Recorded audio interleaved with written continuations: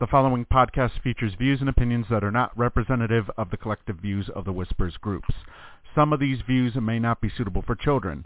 Accordingly, the producers and hosts of the Missyae Podcast must insist that no one attempt to take anything that is being said as representative of the views of any of the Whispers groups. Welcome back to another edition of the Missyae Show. Tonight we are doing Survivor Memories. We are going back to one of the most controversial twists ever in the history of the game, the Outback twist in Pearl Islands. We're going to get a lot of talk in about that. We're going to talk about some of the big characters that came out of this, what would be considered old school or original gangster cast. It was a great season. I mean, it was weird how they started off. You know, they start off in town, you know, rummaging through stuff, and Rupert immediately becomes one of the stars by stealing the shoes from the other tribe and stuff like that. And Sandra uses her Spanish skills to her advantage. But a lot of great characters came from this season that we would see down the road more than once. Again, it was a pirate theme, of Morgan and Drake, and it should be a lot of fun to talk about. I think I see Steve, I see Melissa. Is that you, Evan? Yeah. I think, yeah, we got Evan. We've got some guests going to be calling in. I texted Kansas, but I didn't hear anything back, so I don't know if she noticed the promos or not. So, how's everybody doing? Good. I'm doing good, especially all rested up after last night's podcast that we had with Hung and Chi, which for those who may have missed it, you can catch it on the archives right now on blogtalkradio.com/MissyAE or on iTunes by searching Missyae. Right. It was a great podcast. It was a lot of fun. We found out a lot of information. And I know all of you guys know. But for the listeners who are going to listen to this a little later, we don't have the date down yet. It's probably going to be another Wednesday night thing, but we're going to do another TAR podcast with Kaylin and Haley. So that should be a lot of fun, too. Another one of the more popular teams that they just couldn't get rid of. No matter how bad they get lost, you couldn't take them out. So that should be a fun night. But this Pearl Islands, I mean, always been one of my favorite seasons. What about you, Evan? Did you enjoy this season? Yeah, I really enjoyed this season. It was a really great season. I really hated the outcast twist, but, you know, I'm sure I'm not the only one that hated it. Well, I was going to say, I don't think you hated it any more than the guest going to be calling in tonight. Oh yeah, he really hated it. So Melissa, you had a chance to watch this whole season? Well, I watched it through. I watched it through some time ago, but it's been a while, and I started watching it again a couple of days ago, but I didn't finish it. I got sidetracked today, and so I didn't get it finished, but that's okay. I mean, you've seen it before, though. How did you like it as a season, and what did you think about that twist? The Outcast? Yeah. I didn't like it. Mm-mm. It seems to me that I don't think many particularly fans didn't like that Lillian came back. I don't think many fans like that twist either, if I remember correctly. Yeah. Steve, what did you think about it as an overall season? The characters we had, and that Outback twist. Outcast twist. I think the season as a whole was great. And it's been hailed by many for years as being one of the best Survivor seasons of all time. But I really do think that the bullshit Outcast twist really marked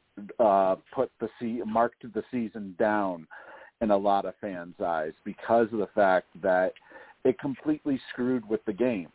You know, for Survivor, you're at that time, you know, once you're gone, you're gone. There's no chance of coming back whatsoever. And when you take a look at some of the some of the characters this season, in particular, the cast member that we're going to have call in tonight got completely screwed by the twist, where if this hadn't come about, I think we probably would have seen him for quite a bit of time, considering the numbers that both tribes were at heading into the merge. Right. And I mean, he voiced his opinion. He let it be known he did not like it. He thought Lillian should go right back out. And that's probably how a lot of current day players, we say they would probably felt that way.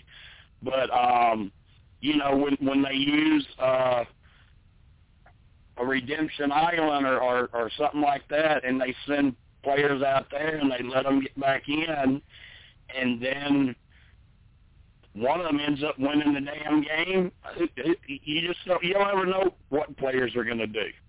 You don't know what they're going to do. I mean, Lillian gets back in, and I mean, it's debatable, but she basically didn't really do a whole lot. She got one vote, you know, from Tijuana at the finale. But and it's Sandra's first win, and did she really do a whole? I mean, she told everybody she didn't ride any coattails, but didn't she kind of ride Rupert's? Yeah, you know, the only thing that Lillian did the whole season was win individual immunity twice and backstab a certain player. Other than that, not really that much more. She didn't really do much more. Yeah. And that Boy Scout uniform, I mean, you can't blame her for that because they tell you what they want you to wear. So yeah, she was just following what she was told, but it didn't do her any favors by having that Boy Scout uniform on all season. Yeah, that's one thing that really surprised me as well, is the fact that, like I mentioned it last night when we were sort of previewing this, as last night's podcast was ending, the fact that, you know, if you're wearing a Boy Scout or a Girl Scout or whatever kind of Scout uniform, Scouts are supposed to represent honor and, you know, loyalty, and we got the complete opposite out of her that entire season. And, you know, I'm kind of thinking that rewatching the show again, and, you know, just watching some of her mannerisms, I had a feeling that she had no plans whatsoever on being loyal to the group. Like, once she came back in, it was pretty much game over for the entire Morgan tribe. Right. Right. We have added JB is on here now, and I believe we have our special guests are here now. Andrew and Stephanie, is that you guys out there? Yeah, Savage is here and Steph is here. Hi, it's good to be here. Hey, how are y'all doing? How's everyone on your end of the line? Pretty good. I'm fighting a sinus thing, but I'm hanging in there. I'm gonna make it through. I think the most important question to start off with both of you is: do you guys have a bracket contest between yourselves and the girls? A what contest? A NCAA bracket. Oh. No, we don't. That's a good question. Actually, I'll tell you, you're talking about volleyball, right? No, NCAA basketball. Oh, okay. My next question was going to be when was the last time you guys went to the volleyball game? It's been a while. We miss it. We miss watching our girls play. But we have a sand volleyball court here at the house. And the funny thing is, when you first said about the competition or the bracket, it made me think of the volleyball, because Savage is a great volleyball player and the girls are great too. But when it's the four of us, everyone fights about who has to put up with Mom playing with them. I'm like the last pick. Oh gosh. Andrew, I hope you're smart enough not to try to shove her away and you're the gentleman and say, oh, come on, you play with me. Oh, of course. And then we beat our daughters, or actually we've never beaten them, but we try hard. If you guys don't know, they have two lovely daughters and very, very athletic. The whole family is pretty athletic. And I could imagine some of those backyard volleyball games could get pretty competitive. Oh, yeah. And my wife is a USTA tennis player, so she can hold her own. Yeah. Oh, see, I can play tennis, but I bet you could beat me. I know you could beat me at volleyball. I'm the guy that hits it like, 50 feet over and then start running like I hit a home run or something, But we were talking before you guys got on here about what such a great cast of characters came from this season, and it's been so long ago. You would consider it probably to be old school. And Andrew, I don't know what that makes you. Old school, new school. I don't know. What do you consider yourself? Are you more of an old school player or a new school player? No, I'm 100% old school player, and I wear that as a badge of honor. And it's so weird because the way that I'm wired, I have difficulty when I form a strong relationship or bond. I have difficulty lying, which is stupid because Survivor is all about deceit and lying and cheating. But I'm definitely old school for sure. Yeah, we also were talking. I spoke with everyone that's on here about that outcast twist, because it's one of the most unpopular twists ever. And one of our callers was saying they all said they didn't like it, and then one of them was like, I think there's going to be somebody else on here tonight that disliked it even more than us. Yeah, 100. You're accurate right on that. It brings up bad memories. Oh yeah, and you were right at the point to where you were a move or two from being in it at the end.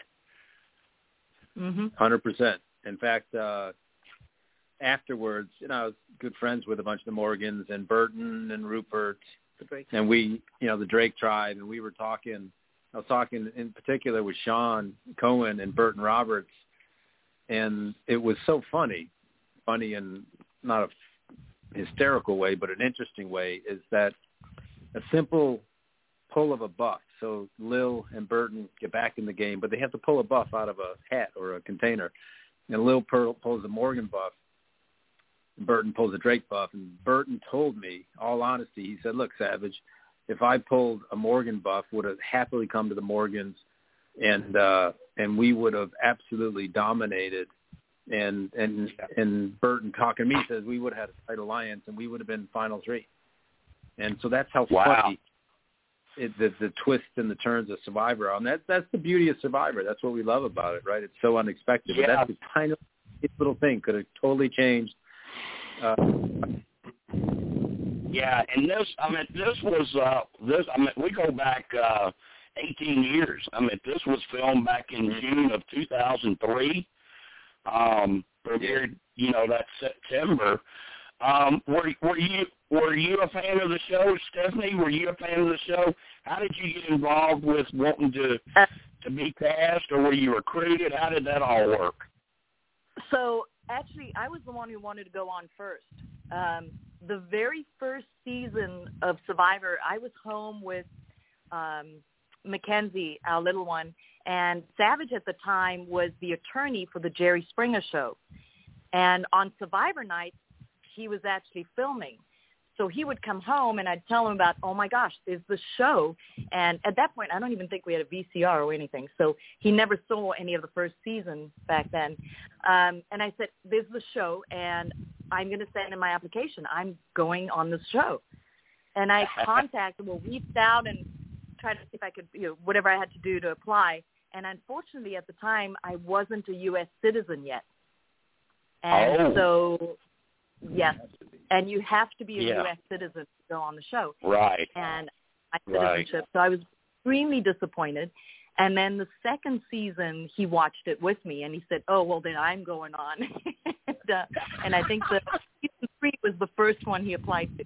Yeah, I thought, the Outback, I thought Colby was kind of cool. It seemed like a great adventure. And so I applied.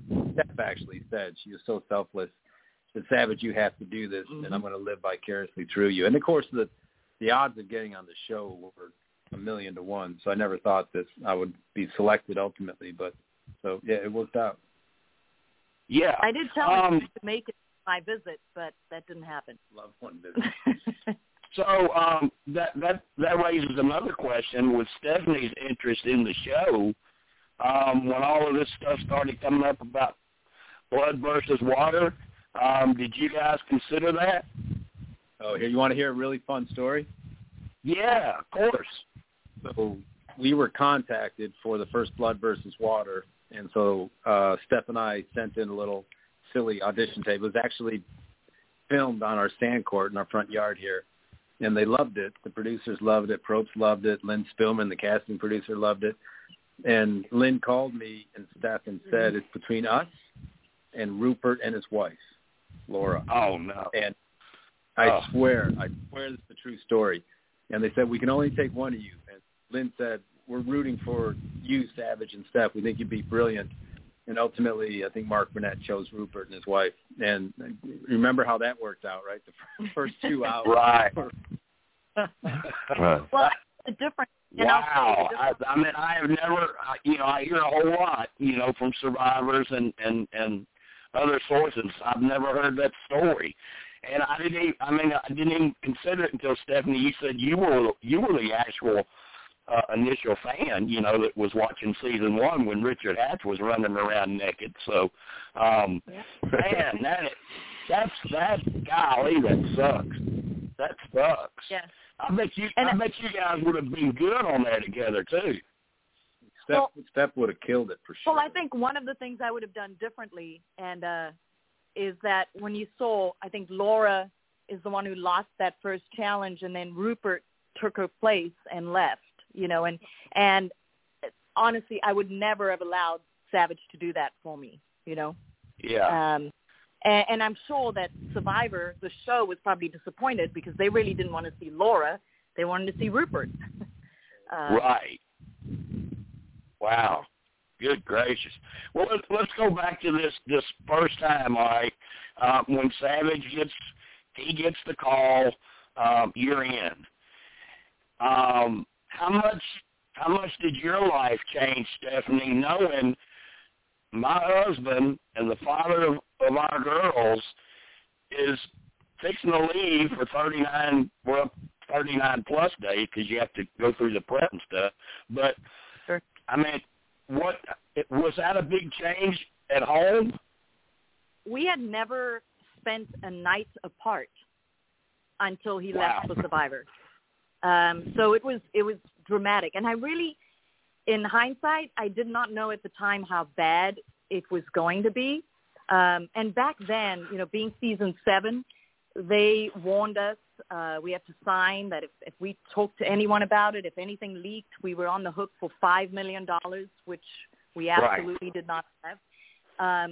So I told no one, and I had a 5-year-old and a 2.5-year-old, and he left, and it really hit home after about a week, because it's different when someone goes away. Maybe they can give you a phone call or you know what they're doing, but I had no idea where he was, what he was doing, absolutely no communication.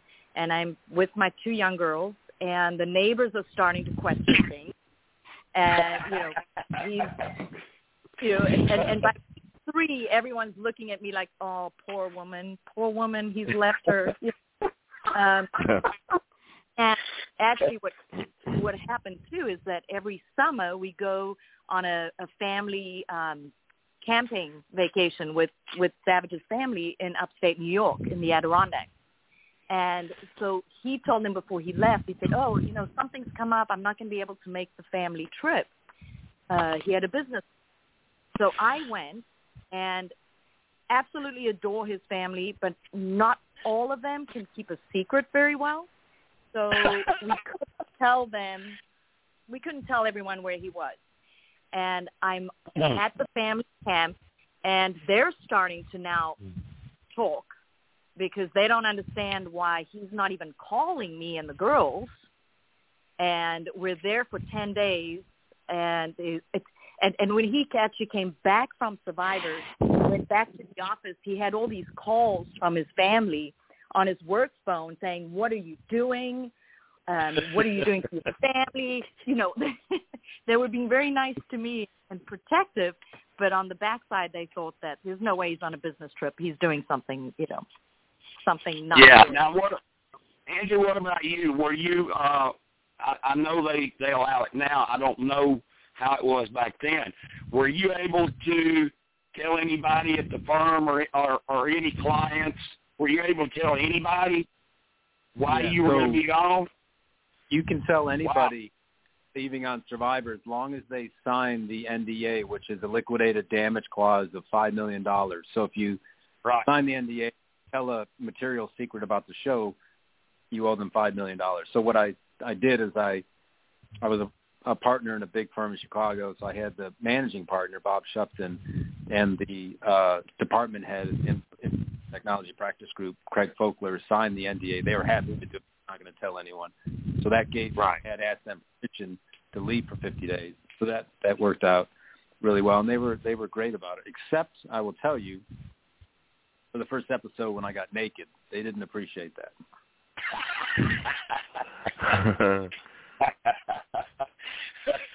What'd you think about that, Stephanie? Did he warn you? Did he warn you when he got home? You may want to skip this first episode. Well, he actually said to me, he said, when he got off the plane, he said, there's 2 things I need to tell you. And he looked very serious, and he said, the first is I didn't win. And I said, okay, I kind of figured that one. But he said, the second is I got naked. And then he says, on the first episode. And when he described it, the funny thing was, he said coming out with the cannon, pulling the cannon, and they coming out on the beach, and they round the corner, and he sees 300 photographers all lined up. The media was there, and he was, And then actually we were on a morning show in Chicago because it was on the TV Guide. I don't know if you saw that, but yeah. The TV Guide for that month was a picture of him pulling the cannon with an X. And on the Chicago's morning show, and the host, Anthony Morrow, asked me, he said, so, Stephanie, how did you feel about, the whole situation and this magazine? And my response was, I'm glad they actually portrayed it as a big X, so kind of like that one. Yeah, back in the day, TV Guide covered it pretty extensively. David Letterman used to have some players on the show after they would be voted out. Yes. I think they stopped that because Letterman got to where he didn't like it. All he basically did was make fun of the players. So yeah, I was on Letterman. It was kind of cool. Yeah. I have to tell you, he was on Letterman during the whole Bill Clinton impeachment with the Monica Lewinsky. So Letterman, knowing he was an attorney, was asking him all questions about the Clinton. So cool. You probably didn't see it, but Letterman asked me, was anybody messing around on the island? And truth be told, there were a couple of folks who were messing around.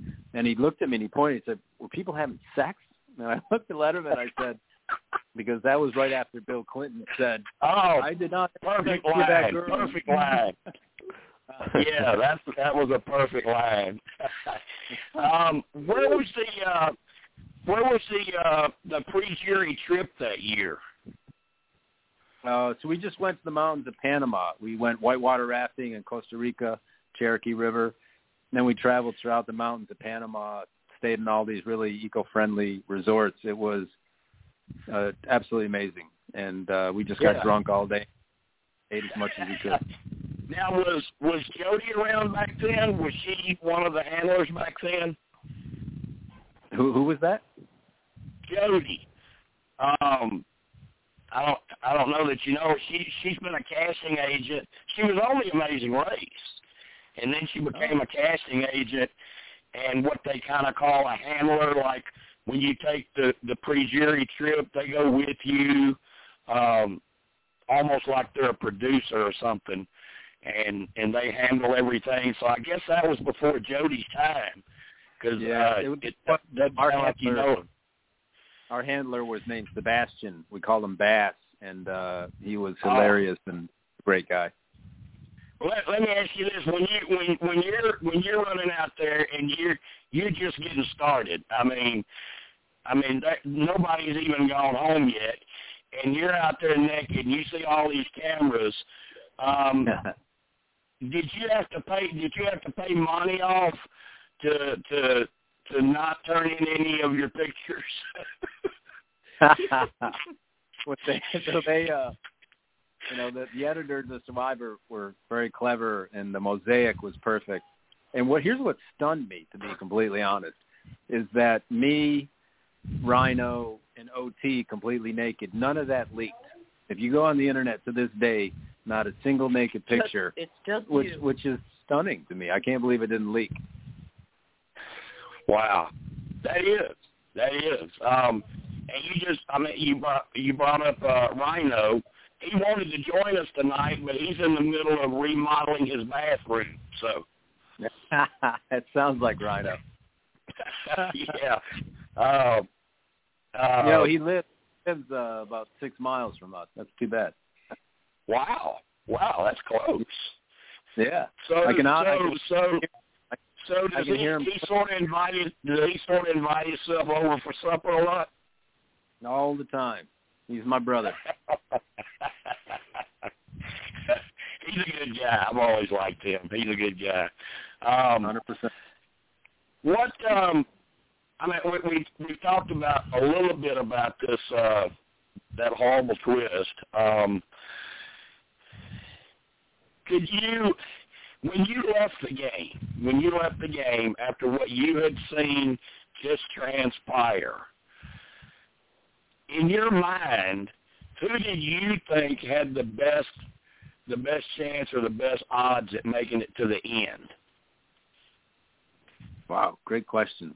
So when that little pissant Johnny Fairplay voted me out, I was so angry. I remember looking back. You probably don't remember, but I looked at and I said, D, Rhino, and T keep fighting, and I thought they were done. And what you didn't see is before we got in the boat to go to Tribal, Krista pulled me over with Rupert and said, Savage, and I had a good relationship with Rupert because we stole him. He was on our tribe for 3 days, and he's a decent guy. Right. And Krista pulled me over with Rupert there and said, Savage, we know you're an honorable man. How about the three of us final three? And I was like, hey, that works for me. That's cool. And so I actually thought Krista and Rupert would have final two chances. Sandra was so under the radar. She is the queen of Survivor, and I love Sandra, friend of mine. But she was so under radar. No one ever thought that she would win the dang thing. What I will tell you that I thought deeply in my soul that Fairplay's days were numbered. Couldn't stand him. He's a friend of mine now, but I couldn't stand even looking at the guy.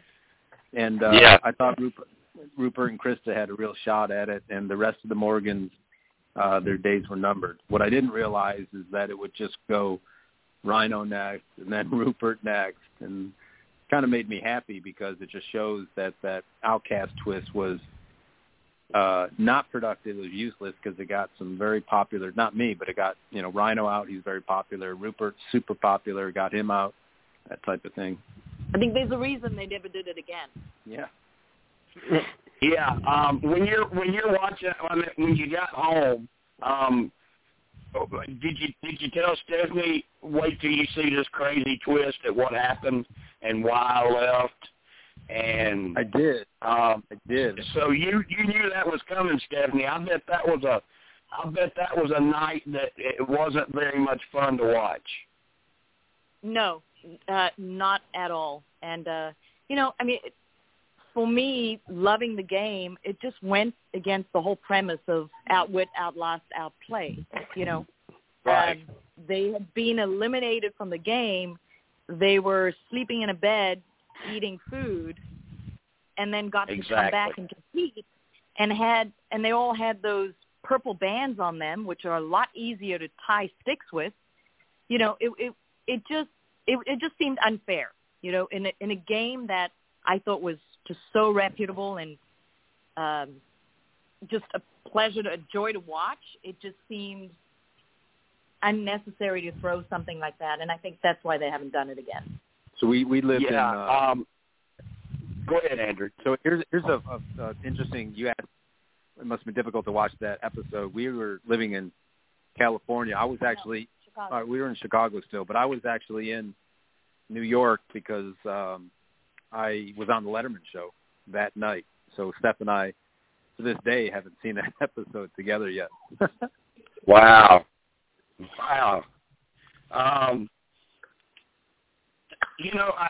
you think that was kind of the beginning of when the show started thinking, hey, we can do Redemption Islands, or we can send them out here, we can do that, and we can maybe give them second chances, and it might keep some of who we want or would like to stick around, might give them a second chance to get back in. I think there was one season they had to vote Ozzy out almost 3 times before they get rid of him. Yeah, I do. I think that was the start of the producers thinking outside the box to do crazy twists and turns to keep the show what they consider fresh, and which I fundamentally disagree with. But I think that was the beginning of them thinking outside the box, wanting to do something new, keep it fresh, and that they did. To Steph's earlier point, they realized that the outcast twist would not work again for so many reasons. But you can see pieces of it that they incorporated into future shows. Right. And it works sometimes it doesn't. But I applaud the producer being creative and thinking look, Survivor's still a top 10 show on TV. That's amazing after 20 years. Right. I agree. I mean, there's a lot of things they do I don't like. I'm kind of a purist. I go back, Stephanie, I watched that first season too. I think it premiered after the Super Bowl. Episode 1 came on after the Super Bowl, I believe, on season 1. And I was hooked. I watched the football game, then I watched the show, and I've been hooked ever since. But there's some things that are done that, that one is the main one of all time that they should have never done. But I mean, when we were talking earlier about when Lillian gets back in, and everyone's saying, well, she don't have a prayer and where to win. So, but yet one season we see Chris Underwood leave and get to hang around out on an island until he gets back in, and he does end up winning. So, it comes down to just people being different, don't it? Right. For me, I see those very differently. Again, because Chris was on an island on his own, had to find his own food, his shelter, Well, actually, Chris. Whereas with Lil, that was different, right? She left, was in a bed, had food, and no one knew that there's a potential of them coming back. So no one expected that. They were blindsided by that outcast to get there, and suddenly there is a challenge, which is not the same when you look at Redemption Island and all of those. Yeah, it's very different with the outcast twist in Pearl Island. So once you're voted out, your torch is extinguished, you're out. So when Skinny Ryan was out, Lil was out, we all were like, well, that's too bad, but hey, we're closer to the $1 million. We're closer to day 39. Right. We did everything we could to survive, and every survivor is so difficult. Every day you survive, it's a massive accomplishment. And so when the outcast tribe got back in the game, Burton and Lil, and it was a total blindside, that fundamentally changes the fabric of the game, the entire premise of the game. And all those other seasons, the contestants, the castaways, knew about Exile Island. There was a chance to get back. So they could adjust their strategies. Had I known that Lil and Burton and Skinny Ryan had a chance to get back in the game, of course I would have treated Skinny Ryan differently. But I thought, I'm just going to get his ass out of the game. I don't have to deal with him anymore. And so this, and that there's a fundamental reason why they didn't do it, the Outcast twist, the same way they did it the first time, because it didn't work. I think Stephanie nailed one of the more important things. These people were being fed. They were being housed. They were being fed. They were building their bodies back up. And, I mean, you almost expected them to win the challenge when they came back because they were refreshed and ready to go. You know where they stayed? Have you heard? Where? So when I was voted out. They didn't go to Ponderosa? No, they stayed in Ponderosa, but Ponderosa was a bunch of beach cabanas that SEG, Survivor Entertainment Group, actually built in conjunction with that hotel. So they're staying in a beach cabana on the beach with fresh running water and 3 squares a day. Yeah, that's what I thought. Yeah, I thought they went basically to Ponderosa, where it's it's not a bad gig to be. And we had you guys are still out there. You guys are still out there losing hooks and trying to catch fish and stealing rice from each other and stealing tarps from. I mean, there was so much swapping. This person's going here, that person's going there, and they're just sitting out there just kind of chill, sleeping good, eating good, and I mean, if Vegas would have put odds on that challenge, they would have made them the favorites. Mm-hmm. Exactly. They didn't need to give them the bands, the purple bands to tie the sticks with. That I thought was overkill. Go into that a little bit more, Stephanie, because I don't remember that very clearly. Why were the purple bands that much more advantage? Yeah, the whole challenge was Valentine string to tie together the bamboo post to make the stick to be able to gather the keys. Well, the key. If you look closely, the outcast tribe took they had purple bandanas, actual bandana cloth, and they also had strips of that they had tied around the forearms and the arms and stuff for whatever reason, decoration. They took those cloth strips and used those to tie the bamboo pieces together. And if you know, balin twine is very slippery, and the cloth was sticky. And there's no sour grapes. I could care less. There's just another thing that, of course, if you want to maximize the drama and this narrative and that story about this great comeback of the Outcast twist, if they get back into for that challenge and they don't win, then the whole Outcast twist falls flat. It's absolutely stupid. Why did you do it? And they didn't win. They had no redemption. They had no revenge. Die jerks on Skinny Ryan's head. Stupid. They had to win. So that the odds of them winning were stacked in their favor, which is fine. Yeah, it's a TV show. You're wanting ratings, and I agree with you. If you're going to pull something like this and give these people a chance, if you're part of production, you may not be out there letting the players see it, but behind the scenes, you're like, they got to win, or this, like you said, it just falls flat. It was a nothing burger, Right. 100%. So, what about let's talk a little bit when you're down at 4, when they were down at 4, and you still got Dara still in it, and he starts winning these challenges. If you got fair play, I don't think nobody's going to vote for him to win. You got Lillian, nobody's going to vote for her to win. If you get Dara in there with Sandra, could Dara have beaten her? That's a great question. I would say they may be making fire. Honestly, I think it's, and I actually think Sandra was brilliant. Played a decent game, but this is old school Survivor.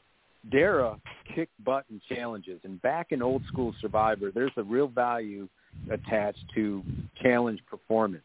Sandra, if you remember, and I love Sandra. I'm not disparaging her, but if you remember back in the old school Survivor, if you're a challenge beast, there's real value when you're final 2. You look at Colby and so forth. Right. And Dara was a stud, and to this day, I would put Dara against fair play in a wrestling match, and Dara would kick his butt.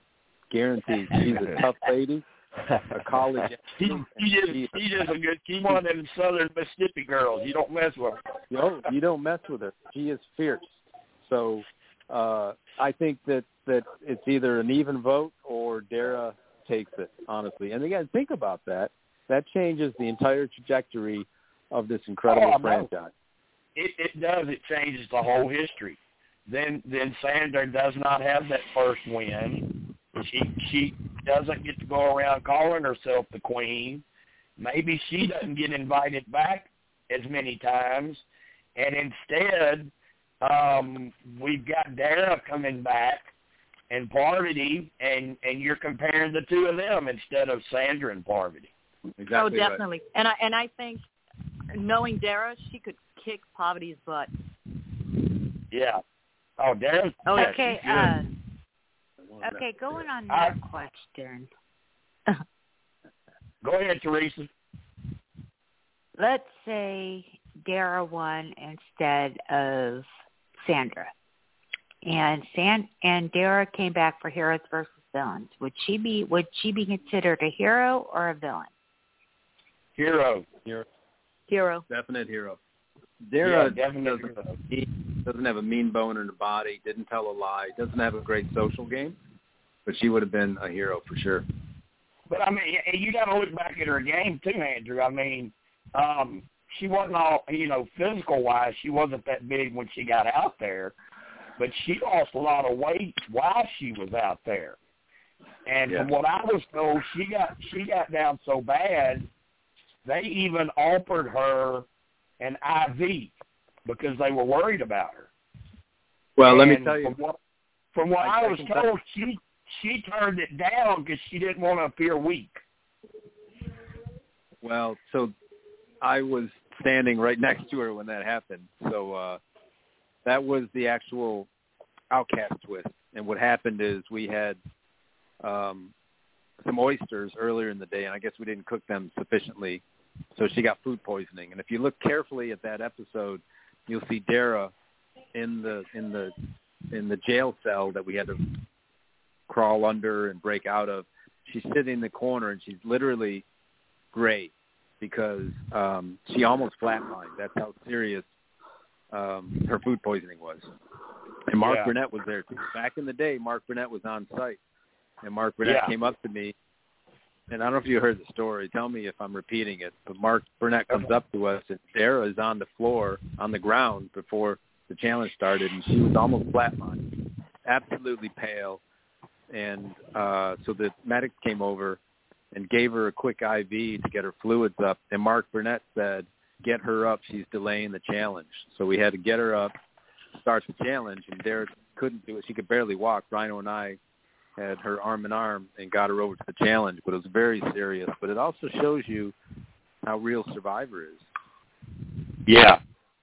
Yeah, I mean, and back to what Stephanie was saying about Dara could kick Parky's butt. And Dara, it was so long ago, and she hasn't played again, so a lot of people forget how good she really was.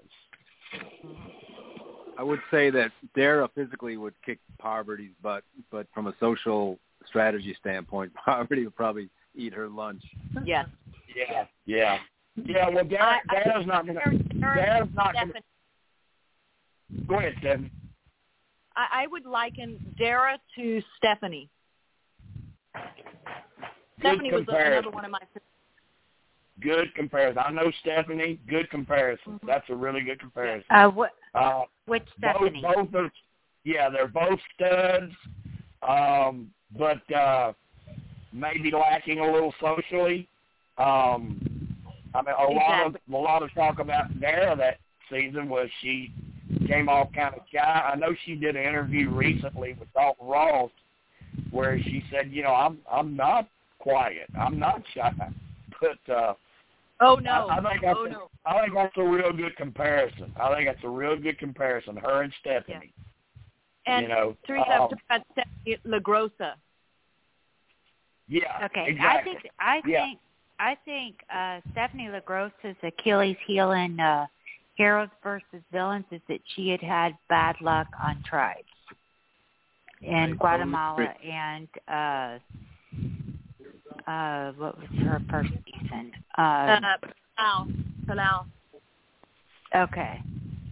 So it was like in both those seasons, it was like, her first season, her tribe was pretty much decimated to just her. Right. Yeah, and Bobby John, if I have to pick my favorite woman player who I would want to be like and play like, it would be her. Win or lose. I think she played with integrity. Stephanie's a good friend of mine. We communicated a lot. When she would play.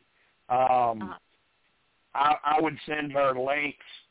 It's funny because we brought up the Letterman thing, Savage. She was on a plane. I think she was headed to do Letterman or something. And I was, this is back when you were first starting to be able to do the social media stuff, the emails and all this other kind of stuff.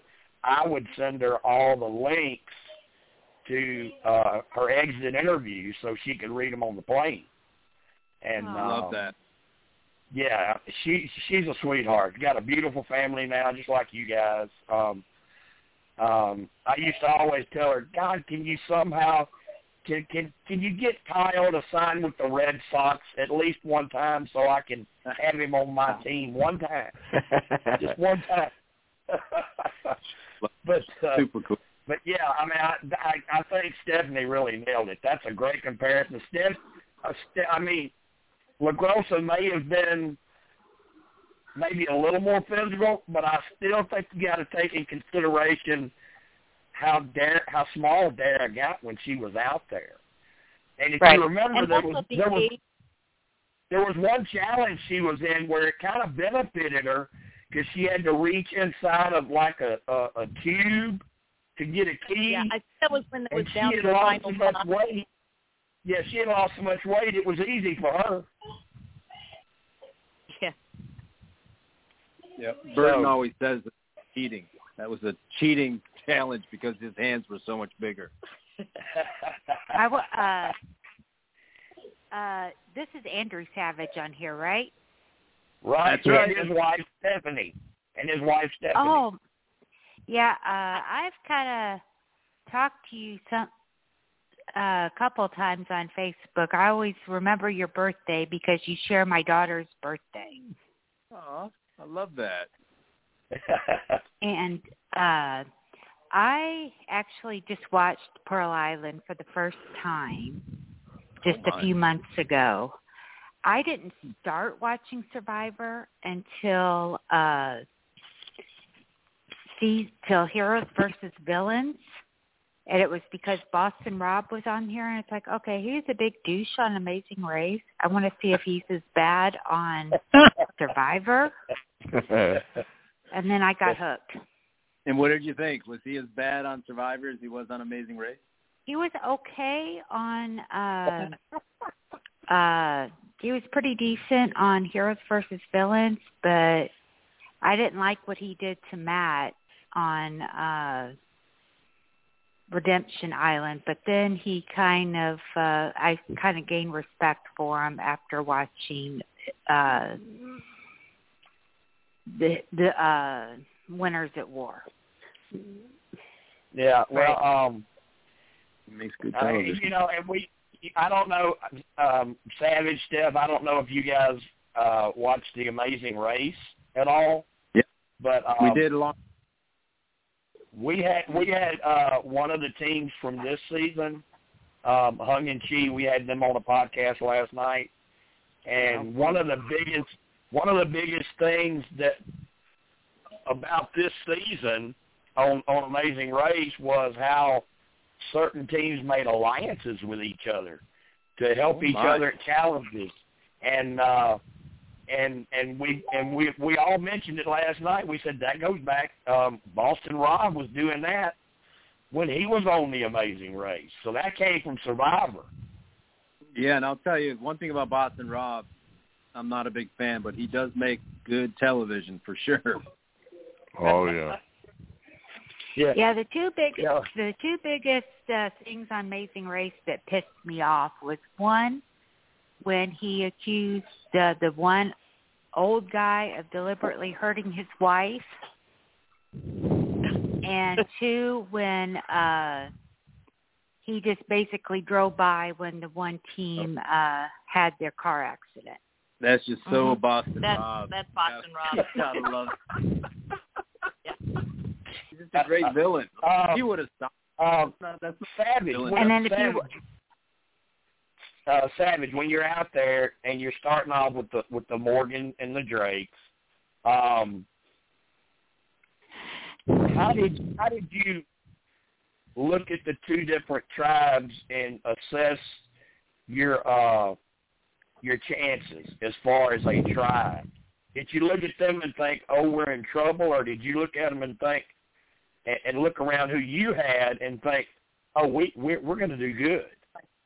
Yeah, so I got to applaud you. That is a brilliant question. In all these years, no one ever asked me that question, and that's how good that question is. So kudos to you for asking the question. Thanks. So my initial reaction was I think we're going to be okay. We got Austin, who is just a mountain man. He's a big muscle. He obviously has great physical strength. Rhino, cool guy. Skinny Ryan looks like he's a fish. He's got a long wingspan, huge hands, probably can swim like Michael Phelps. And so I thought we were fine. And what I found out within an hour that we were in serious trouble. And I say that because we're in a Spanish-speaking village. Nobody on my tribe speaks Spanish, and all I hear is Sandra. Her native language is Spanish, and just working her magic. And I thought that we're in serious trouble. And let me tell you, 10 minutes into the start of the show, I learned as we need to swim a mile to get to shore. If you remember, we jumped off the Rembrandt, had to swim ashore. Right. I learned that OT and Tawana learned how to swim a couple weeks before the season, and I thought, oh my goodness, because I was a lifeguard, I'm a strong swimmer.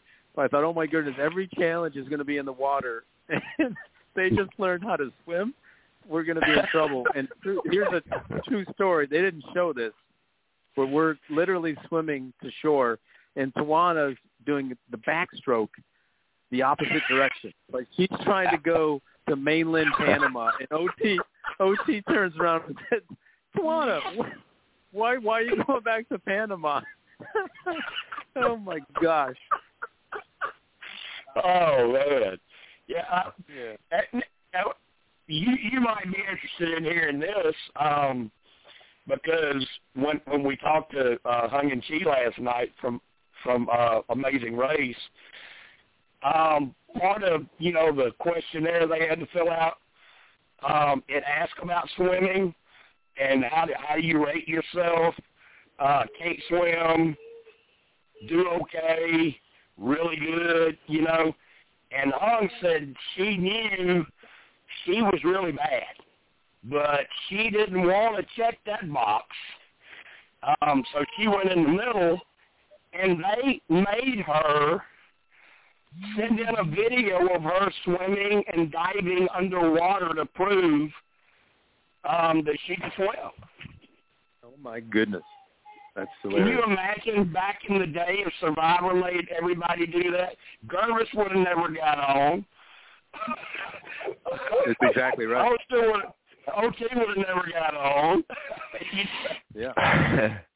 It's funny. When we were in Cambodia for the second season, the All-Star season, and we're in Ponderosa before the game started, they tested each of us in the water, open ocean, swimming to confirm that we were strong swimmers because many challenges were in the water, so they wanted to not risk anything. So yeah. Now let's get because we're getting up close to like when letters from home come, family visits happen. Stephanie, were you ready for that? Yes, I was more than ready. So about 2 weeks after he'd left, I get the first phone call, and on the other side, right. First it was, I'm calling from where your husband is. I don't know if they thought my line was tapped, but they didn't use any names or locations. And they said, I need you to write him a letter. And we're going to send you an envelope, and you're going to send it to our office, and then we'll send it on. So, and then that was it. It was a 2-minute phone call, and I then wrote the letter and sent it over. Then a few weeks after that, I get another call saying, can you swim? I said, yes, I can swim, again with the swimming. And they said, okay, we're going to send you a list of items that you need to pack. You will be flying out, and they gave me the date. It was about 10 days ahead. We're going to send you your tickets, and you're going to need to get certain vaccines and, get ready to go. And then this was the hardest thing, was the morning of my flight, I get a phone call saying, I'm sorry, the situation, the episode has changed. You will not be flying out tonight. Now, having watched, even though it was season 7, I'd watched. And I hope this isn't PG, because my reaction was, are you kidding me? Who the fuck voted my husband out? Because I, at that point, if you're telling me I'm going, Yeah, and see, me from knowing a lot of survivors and their family members, I know Brenda Lowe's dad went through that. He was all ready to go, and I know, you know, I did 2, 3, 4 pods. I don't remember how many with Jonathan Penner and his wife Stacy. God rest her soul. Stacy, of course, she made it on once, but Stephanie, her story kind of one-ups you because she actually flew out and got there and then was told, we're sorry you got voted out last night. Oh, my gosh. Horrible. Wow. So yeah. she was there. She was there with the family members, and she said she enjoyed being around them, and, you know, they made friends. But it's like, I've flown 15 hours out here, and they voted him out last night. Man, that sucks. Right. And the excitement, you know, you think you're going to be seeing your loved one in a few hours, and then to find out at the last minute that you don't. So you know, in Cambodia, Fishback got voted out the day before the loved one visit, and his loved ones were stuck in a hotel in Cambodia. He was so angry. You know, with how far away the show has traveled in different seasons, I guess it's unavoidable. Somebody's going to end up flying out there, and their loved one's probably going to be voted out before they get there. That's what happened. You know, at least you didn't have to make the trip, Stephanie. At least you didn't have to go that far. But, well, you know, I had a 5-year-old and a 2.5-year-old. I could have used the vacation. That's what I was going to say. Maybe look at it the other way. Maybe it's like, you know, I hate you guys for voting my husband out, but I'm going to enjoy this vacation. Exactly. A few days on the beach with no kids, I think I'd be okay. Yeah. Didn't you say the first time the girls were, what, 5 and 2 when he had to leave?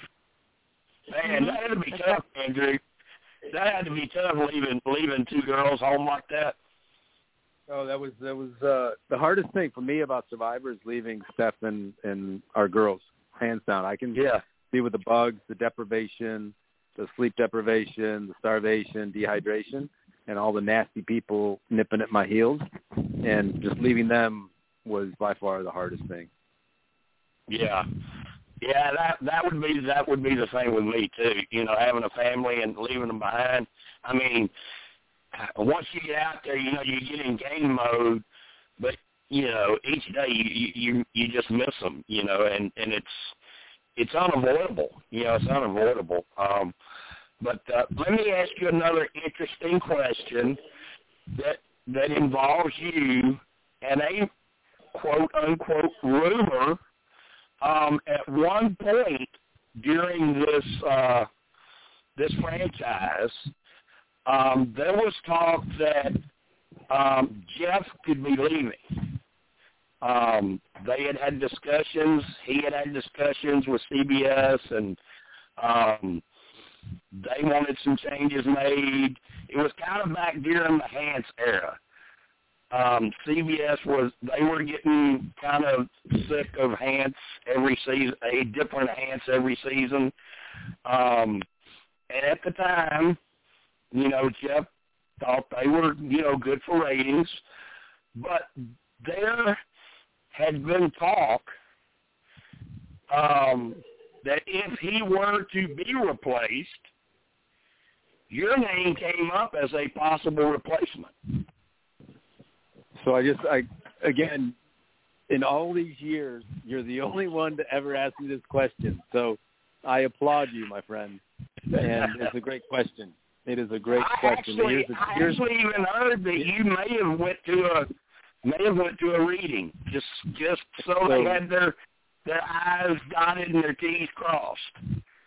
I will tell you the truth, and there's only a handful of us that know the truth of this story, and I'm happy to share it. So, super close friends with Jeff Probst. He wanted to stop going to remote locations, settle down, marry a young lady, have a family, do something else. He's incredibly creative. He had his he produced, directed, wrote this great movie a couple years before. And anyway, so Finder's Fee. So everyone listening, you should go watch Finder's Fee. It's Brilliant movie. Probst's movie. It's absolutely brilliant. And anyway, so that's what he wanted to do. And in the time frame, In Touch magazine came out, and it said that essentially Probst is out, and they're looking for a new host, and Savage is in, right? So I read that, talked to Probst about it, and what the reality is that Probst was negotiating his contract with CBS, and we talked about that. Ultimately, Probst re-upped, of course, and multiple years over and over again, and that's great.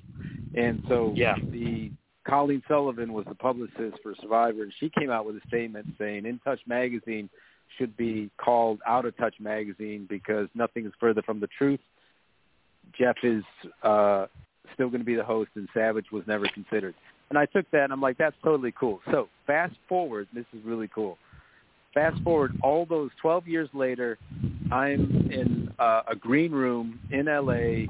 getting ready to go to Cambodia for the All-Star season. And I won't tell you his name, but it's one of the original cameramen on Survivor, comes into the green room and said, and I hadn't seen him since Pearl Islands, and he said, Savage, I can't believe you're here. I'm so excited to see you play again. And we got close. I'm like, dude, how you been? How's the family? And he said, I just got to tell you that In Touch, this is stunning, the In Touch magazine story. I said, yeah, that was debunked. That was fun for me to think about and fantasize, but it wasn't true. And he looked at me and he said, I was in the room. I was in the room with Les Moonves, Mark Burnett, and Jeff Probst when they said, Savage, you're the host if Jeff doesn't re-up. And he said, that's how close. Yeah, that's how close you were to being told that.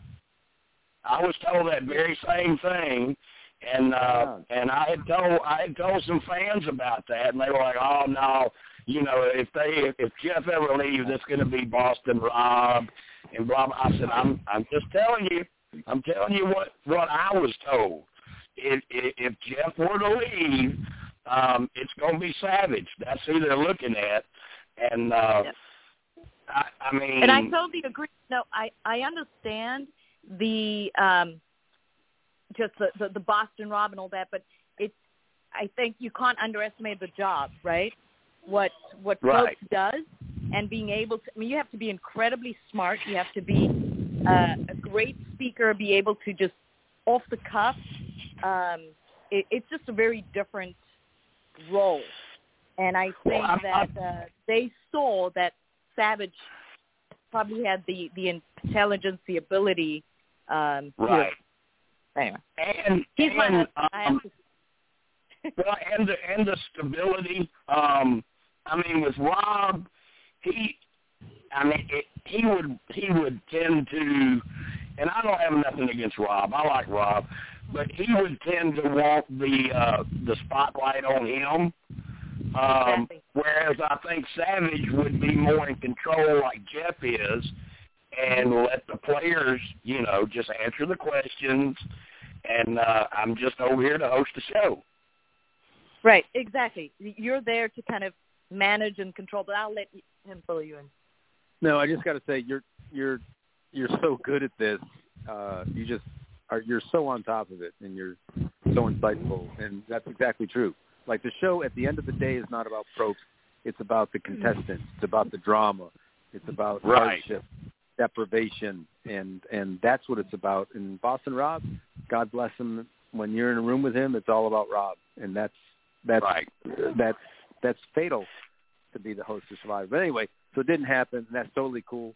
Still my dream job, I will tell you. It's not going to happen. Probst to be 90 years old and still hosting Survivor.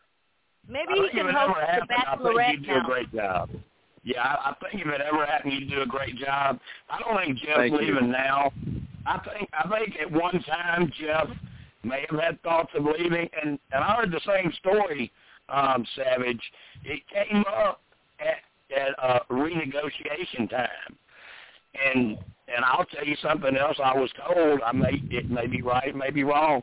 I heard Jeff walked in, and he walked in pretty confident, wanting, X more amount of money, and they kind of looked at him and said, we want to talk to you because there's a few things we want to change.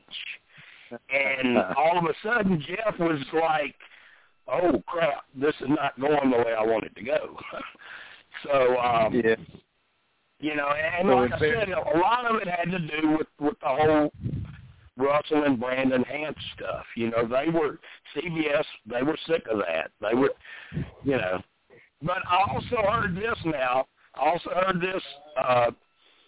For those that are wondering what would ever happen if Jeff left. And I do think Savage is number one on the list, but I also have heard Mark Burnett made the quote, if Jeff were to leave, we will not make the American Idol mistake. And what he meant was they let Simon Cowell get away, and if Jeff leaves, Survivor's done. I don't disagree with that. Probst is an icon, and he is the best reality host on television, and he's a showrunner. Like, he's the executive producer, so he does an absolutely brilliant job. Yeah, him and Matt both do. Him and Matt both do a great job. Matt, 100%. Yeah. Matt's amazing. And here's the thing. Probst makes it look so easy, and it's not. It's unbelievably difficult what he does, but he makes it look easy, which shows how professional and brilliant he is as a host. So Mark Burnett is right. I don't think, now there's been certain seasons where I thought, oh, come on, Jeff. Oh, and it was kind of back during the Hance era, but I don't think Jeff's gotten the credit from, receiving awards and stuff like he should have. And the show, like Stephanie was saying, this show has been around forever, 40 seasons, and it's still top 10. Yep, that's amazing. I mean, and I will say that the host of, I guess the host of, we don't watch Amazing Race. We did a couple times, but I guess the Phil Keegan, whatever his name is, he's got a bunch of awards, and Probst I don't think has as many, which is total BS. I will say, so you arrived 8th. That's what he does on Amazing Race. Probst, you do know when it came down to casting the host for Survivor, the final 2 candidates were Jeff and Phil, right? Yeah, I heard that. That's a great story. Yeah, Jeff gets Survivor, and then Phil ends up with Amazing Race. So I got to say, man, you have your facts down. It's amazing, your knowledge, honestly. Oh, well, let me go back. Let me go back to when you first get there, because we don't see this anymore. On Survivor, we don't see them saying, "Hey, y'all go into the village, y'all go into town and see what y'all." They don't do that anymore. And you've already said, boy, I knew right away when Sandra was speaking her language, we were in trouble. When you guys had to do that had to be a surprise. I mean, I know they send you DVDs and let you watch previous seasons before you go out there. So that had never happened before. All of a sudden, you're kind of on your back heels. Rupert's in there stealing stuff, and Sandra's bartering, getting everything else. Yeah, no, I agree. That was a shock. And Rupert stole my inserts in my shoes, $500, just so you know.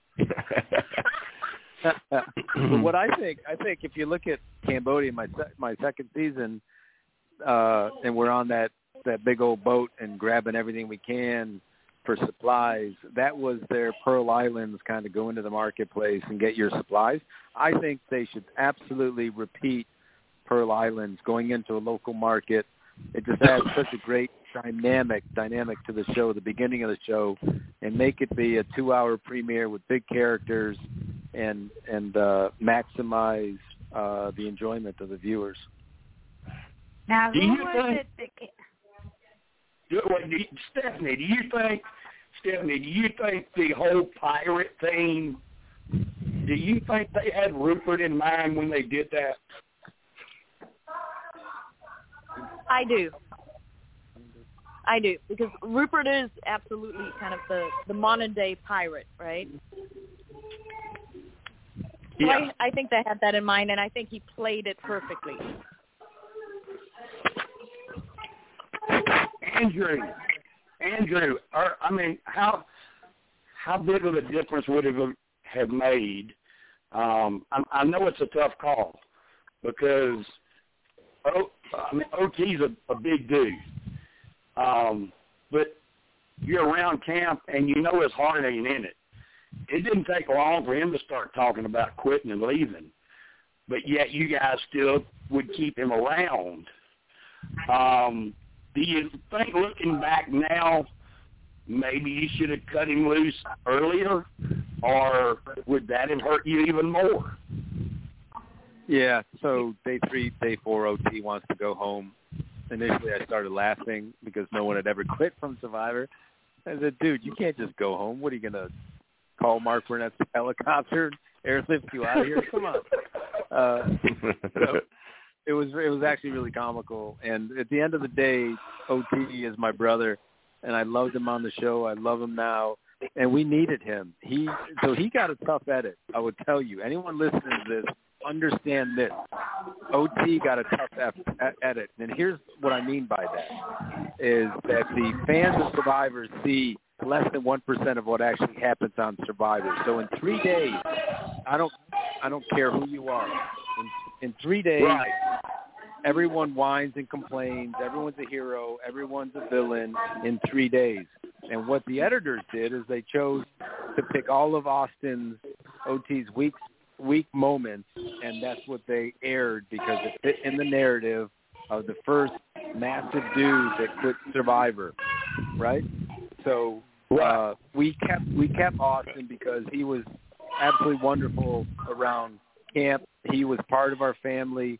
He was wonderful and loving and supportive and strong in challenges.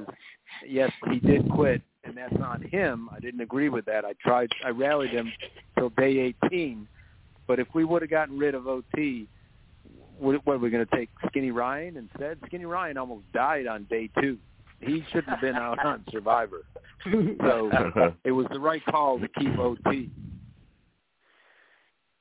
Yeah, and anybody that really follows the show and follows the players online on their social media accounts, on Instagram, Facebook, Twitter, everyone can see how your cast, everybody loves OT. There are no hard feelings there at all. Everybody loves the guy. OT is one of the most magnanimous people you would meet. He walks into a room, and I can see why he was caught. It wasn't just about his size and his strength. He just is this incredible person that draws you to him. He has incredible energy and cares about people. He's very positive. He's engaging. He is scared of little dogs. And bugs. so we sometimes have to call him Scary Mary, but he's a great guy. Yeah. I mean that initial tribe breakdown, like we were talking about, Savage.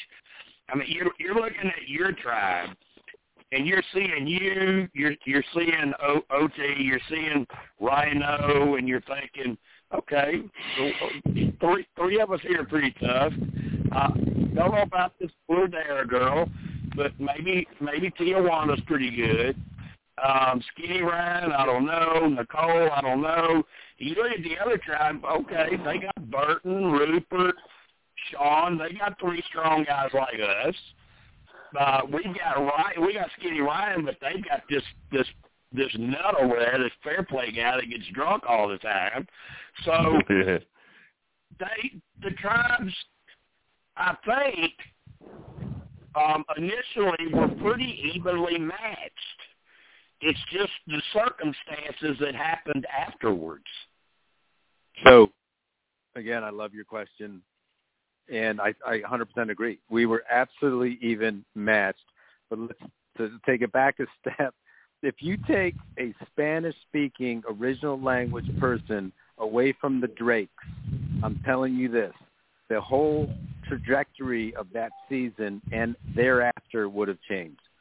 Because here's the thing, all of your supplies in that village dictate your 39 days, not your 39 days, before the merge, in terms of food, shelter, and all the accoutrements, right? And Sandra being able to get all that stuff was incredible. And we couldn't get anything because we couldn't speak the language. And that's on us, honestly. We should have done better, and we didn't. We didn't do very well. But if you take Spanish language out of the equation, one-on-one, tribe on tribe, we were physically better than them. I 1,000% believe that. And Nicole, I'll tell you, Nicole's a really tough lady.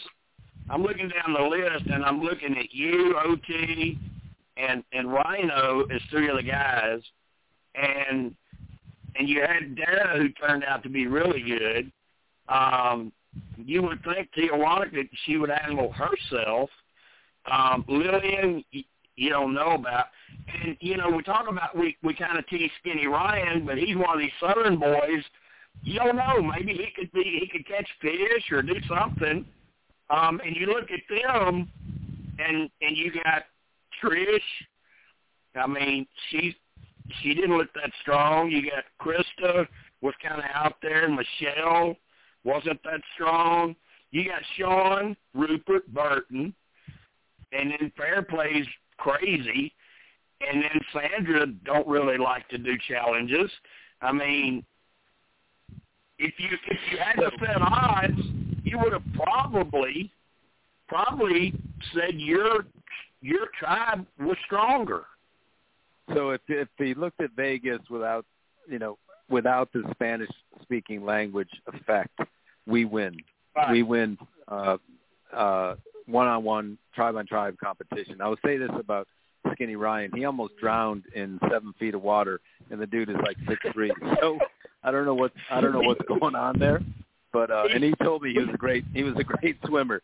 So that's kind of odd to me. But I'll tell you this about Nicole, first one voted out because she wanted Tawana out, which is a really good strategy, right? When T and I and OT are really tight.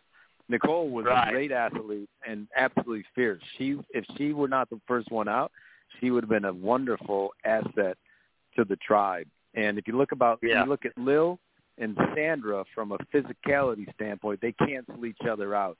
Skinny Ryan and Fairplay, they cancel each other out. And then we go head to head with the rest of the Drakes, and we have a fighting shot for sure. The reality is we ran out of food, after 12, 13, 14 days, which, that's all right. It's survival. Yeah, and they started doing this where, you win this reward, somebody gets to go to their camp and steal something.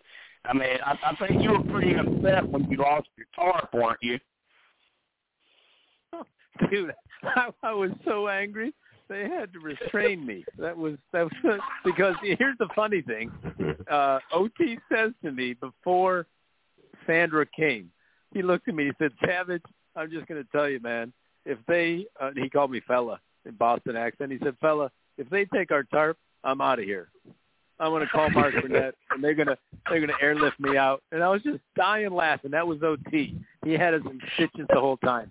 Sandra comes, looks around. She's super smart and clever. Looks at the tarp and says, "I'm taking that." OT looked at me. He said, "What'd I tell you, fella? I'm out of here." Oh gosh, yeah, good time. But as far as being someone on the camera, and I know they're everywhere, the mics and the producers and everything. you came off as somebody that was able to kind of block all of that out and just keep your head in the game. You know, you weren't worried so much about, I'm going to be on TV, how is this going to look? I mean, you made that obvious when you dropped your drawers in the first episode. Yeah, the truth is, I don't care about the cameras. I am who I am. I make no excuses. And if there's a camera there that catches what I say, that's okay. I own it. And I'm just, it was my adventure of a lifetime. I absolutely cherished every second of it. And I'm super blessed to have the adventure of a lifetime twice, to be able to do it 12 years later. And right. Yeah, I don't care about cameras.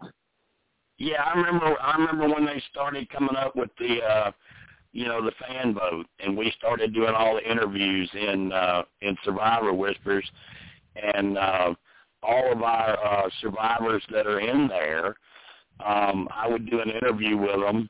You know, we call them live chats, you know, where they can plead their case and beg the fans. And I remember you and I doing one in there. Yes. And I mean, a lot of the people in there ended up getting on the show, and of course there were a couple that didn't. Jim Rice, yep. He got close, but he didn't quite make it. But I don't know that you noticed this, but each week to kind of promote what show we're going to do on the next podcast, always put up a poll. So last week I put up a poll, and it's the same poll every week. It's just change the names. Which players from Survivor Pearl Islands would you like to see play again? And I put that poll up in Survivor Whispers, and then we have my spoiler group where I do spoilers in Survivor Whispers from here. I put it up in there. You were number one, my man. That's crazy. I've never been number one. You were number one. You were number one. Stephanie, so let me know, Stephanie, who do you think was number two? From Pearl Island? Not yet. Yeah. Who did the fans vote in Whispers? They voted Savage number one. They wanted to see again, but who was number two? I would not Rupert, because at that point I think everybody's seen enough of Rupert, maybe. I would have to say number two, Tawana. No, and she's actually in there. She's in Whispers. You were close with Rupert. Rupert was number three. He was number three. Number two was Dara. It was okay, because I was thinking, okay, I've pushed Dara too much, so I'd give T a shout out. I don't know if you guys know this. They still communicate all the time. It's the Morgan Five. They're known as the Morgan Five, and vacation together, talk together. I've seen some of the pictures. Yeah, I've seen some of those pictures. It's an amazing friendship, and it's probably the greatest gift that Survivor has given Savage and our family is the Morgan Five. Right. Now, let me ask you this, Stephanie. As you watch, after he gets home, and I know that's a tough adjustment, Savage, getting back, because you're feeling like you want to eat everything in sight, but, you can't do it because it makes you sick, and you're trying to get back in your routine. But as you're watching the show each week, and you've already told Stephanie when you got off the plane, I didn't win. As you were watching his edit, Stephanie, how he was edited, and knowing there's not a whole lot of people Jeff just calls by their last name. And normally when he does, he likes those players. Did it ever cross your mind way back then, something's going to happen on this show down the road, and they are going to ask you back to play? Good question. I first, in watching it, I knew the first time I thought the way he was portrayed was exactly who he is. I never considered that was something to be concerned about. It's only in subsequent seasons that I've seen. So the second time he went out, I knew that it was kind of up for grabs and no idea how he would be portrayed in the second one. But, you know, he is who he is, and I know any given day everyone can be portrayed in a certain way, but right. He's probably, I mean, not just probably, he's the most honest, sincere, ethical.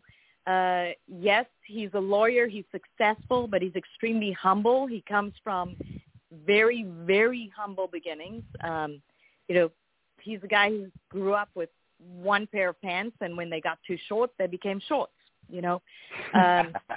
So he's a self-made man that has a lot of respect and integrity and cares about people. So I kind of knew that he wouldn't win because of that. But after watching him and seeing the attention Jeff kind of gave him, because fans pick up on that. I mean, I know you've heard it, Savage, over the years. You're one of Prope's favorites, you know, because he calls you Savage.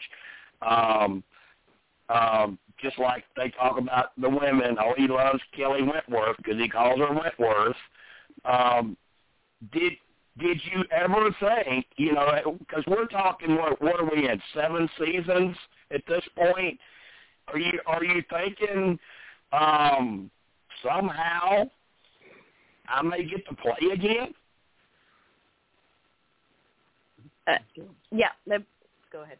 A quick story for you. So get back from Pearl Island, and I just got the poop kicked out of me, and it's 2 days back, and I'm with Steph. We're at the park with the girls playing. My phone rings, and it's Lynn Spillman, the casting director of Survivor. Says, hey, Savage, just want to check in with you. How you doing? And I'm like, yeah, I'm good, Lynn. How you doing? She's like, hey, just want to check in. Would you want to play Survivor again? And I'll tell you, in all honesty, I blew it, right? Because I just got back and Survivor Pearl Island kicked my butt. And I said, absolutely, Lynn, I'd love to play, you know, 2, 3, 4 years from now when I heal. But right now, you know, it's all ask. So she said, that's cool. Yeah. I'll keep that in mind. Hangs up.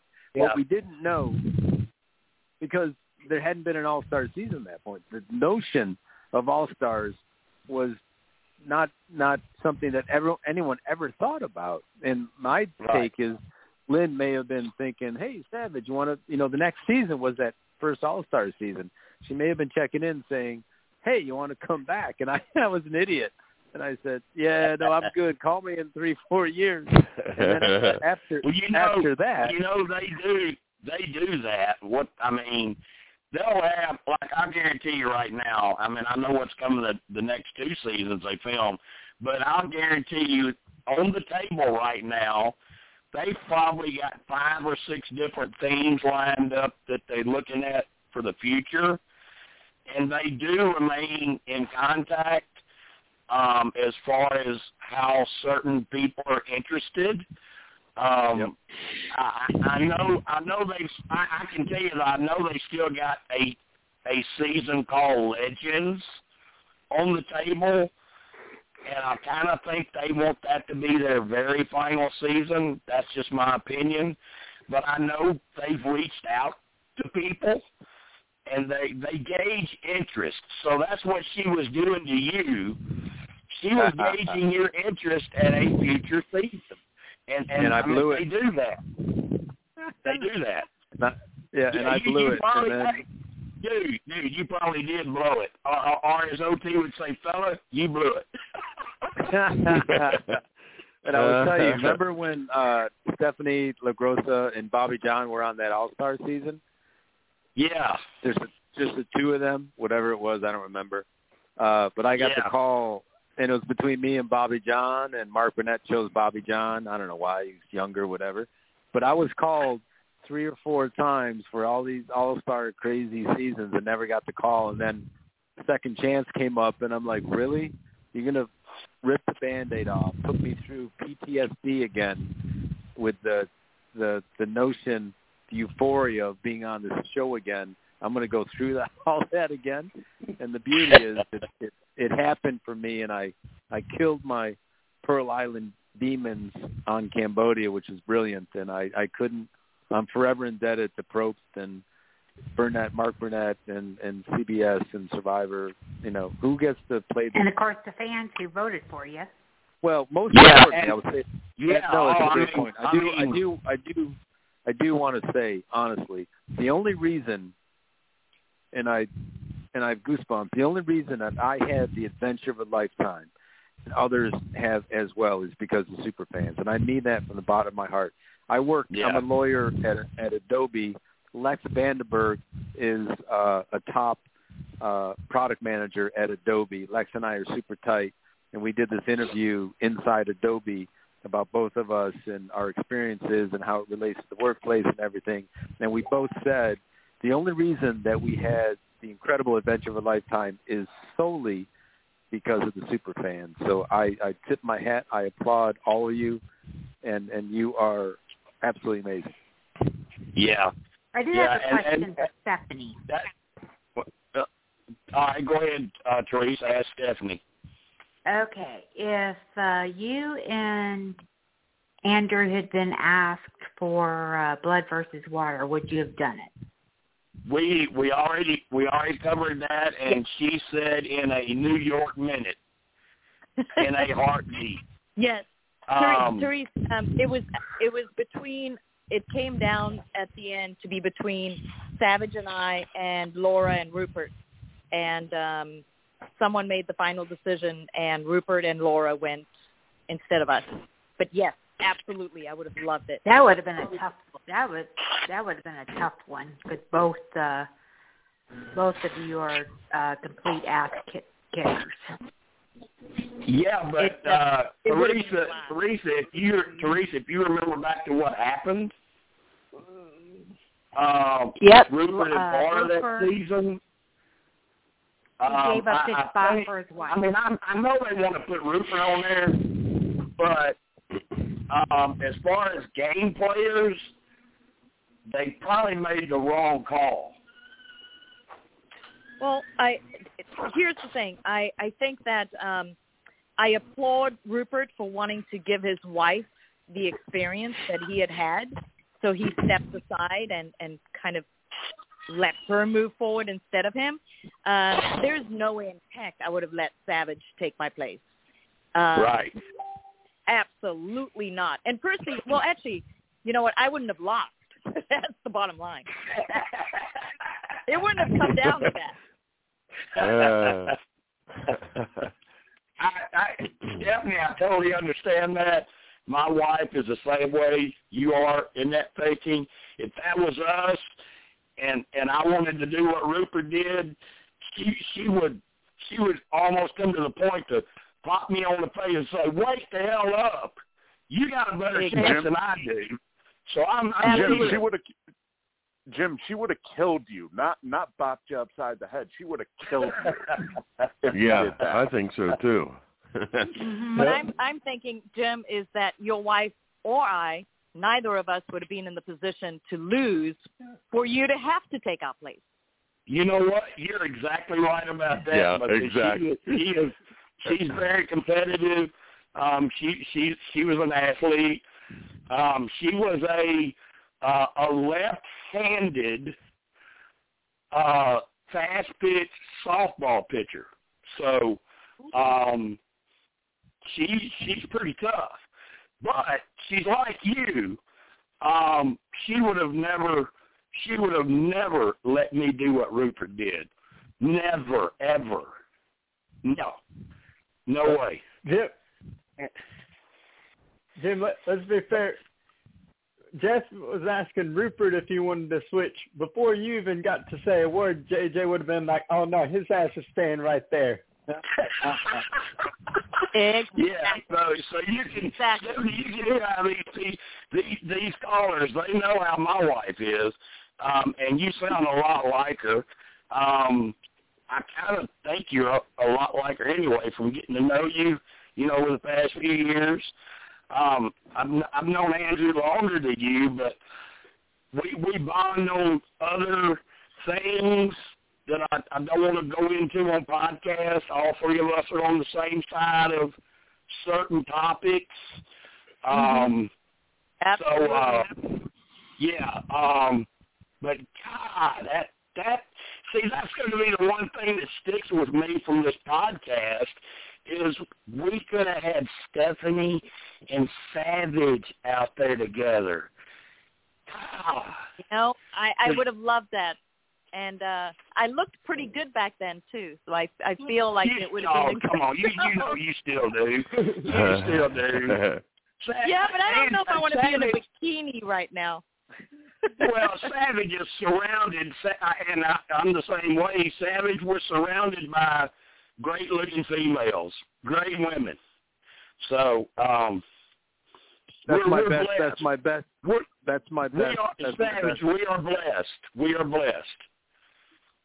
That's the best part of me. I'm surrounded by Steph and the girls, and honestly, it's best thing that ever happened to me. But I got to say, Jim, honestly, and I mean this, right? So I have done countless interviews, and this is the best in terms of being insightful, knowledgeable, and super smart, cutting to the actual issues that matter, and not just going over the same old questions, and being fun, super fun, and just a great attitude. Yeah. And so I applaud you, Teresa, as well, and it's super fun. And by the way, they would have won whoever.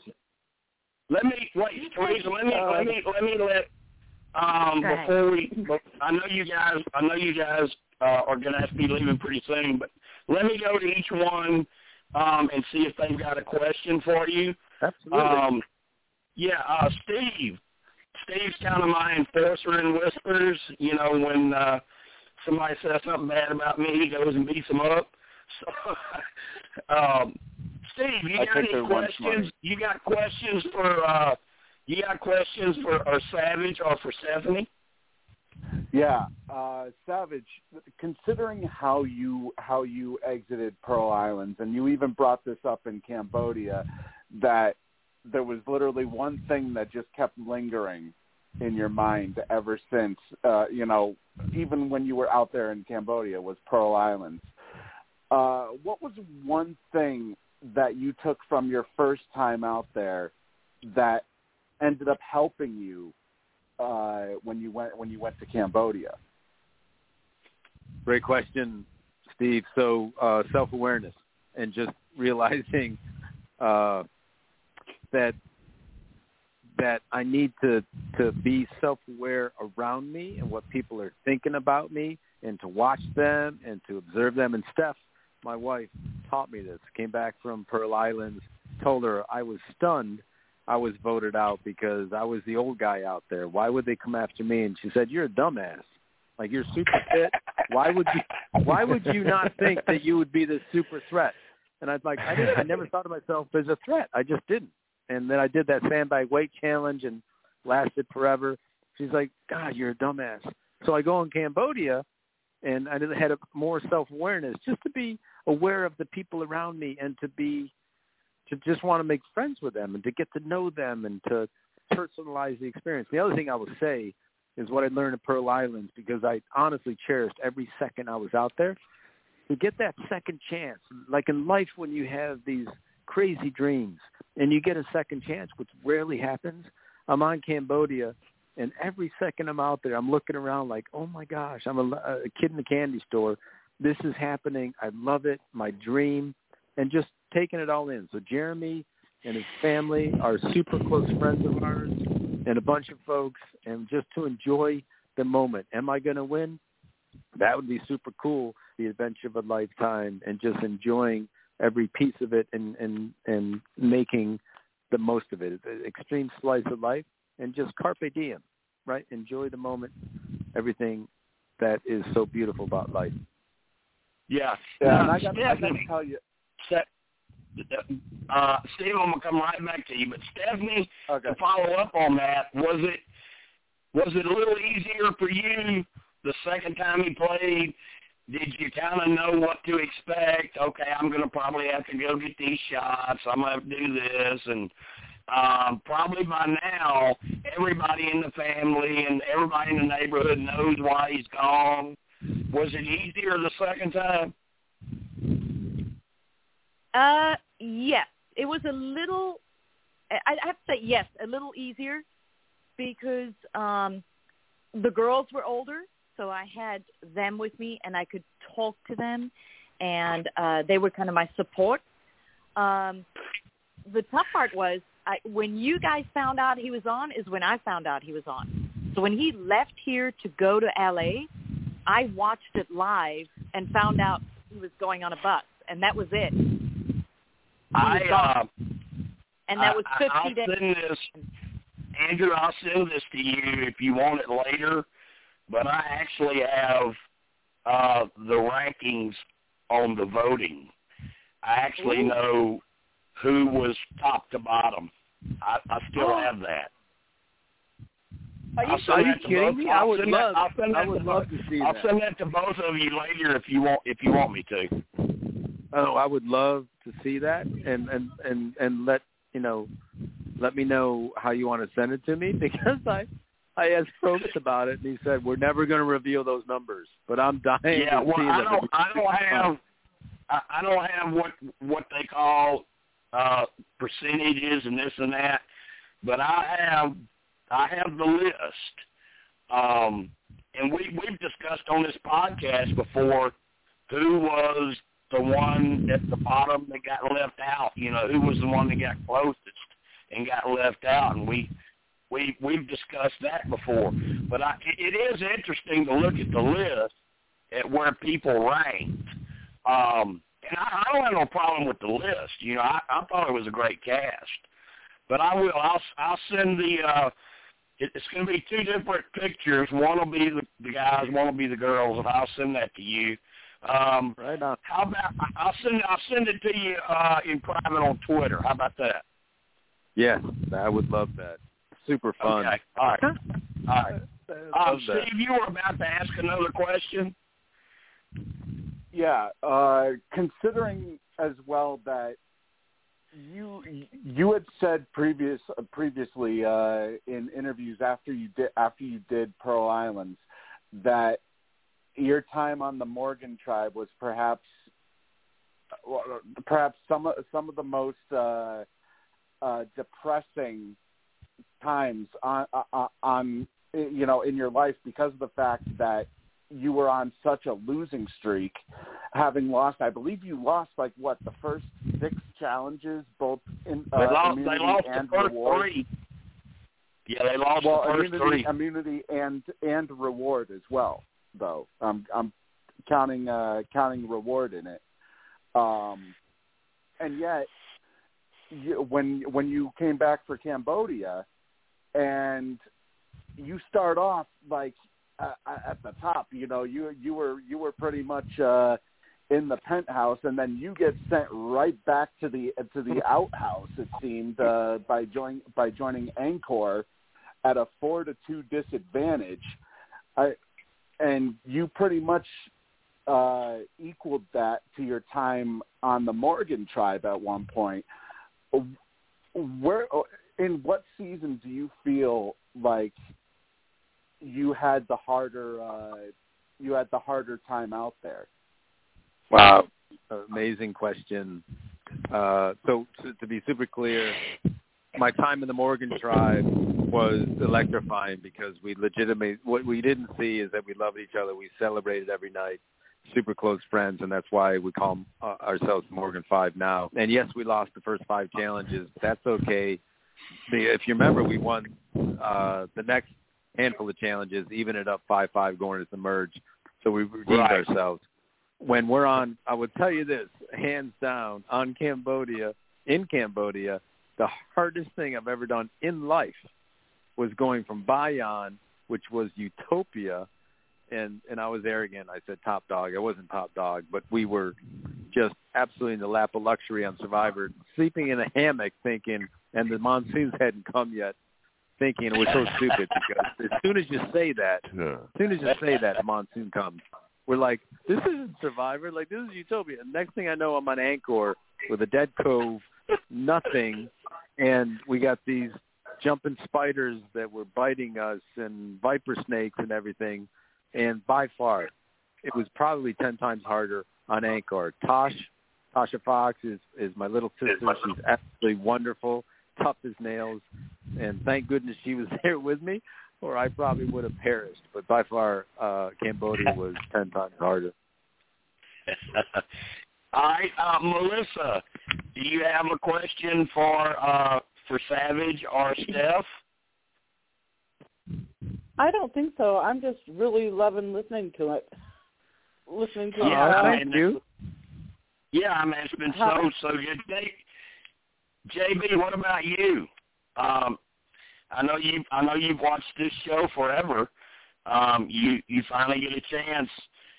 You got anything to ask Savage or Steph? I just mainly have like 2 comments to make. Okay. And that is number 1, I see that when Andrew was on both Pearl Islands and Cambodia, what's weird is that you were voted out on the same day. You lasted 21 days. That seems, that seems kind of weird, really. Well, I attribute that. I have an explanation. I'm guessing number 21. I'm guessing number 21 is not your lucky number, Andrew. It's not, despite being my blackjack number. But I will tell you this: I attribute that to the Survivor gods. And if you look, I love Survivor. If you look at my time on Survivor, both seasons, I don't have any luck in terms of twists and turns, and that's okay. I cherish every moment out there. And I think there's a bunch of Survivor gods up there that are puppeteers, and they figure out what they want to happen, and what they do is they mess with me. And they put me in situations, and they're like, hey, let's totally mess with Savage. Let's make his second time 12 years later, and let's just put him out on day 21 just to see how he handles it. So let's do that. Yeah. All right, Evan down in Texas. You got a question for Andrew and or Stephanie? Both, if you want. Yeah, I do got a question for Savage.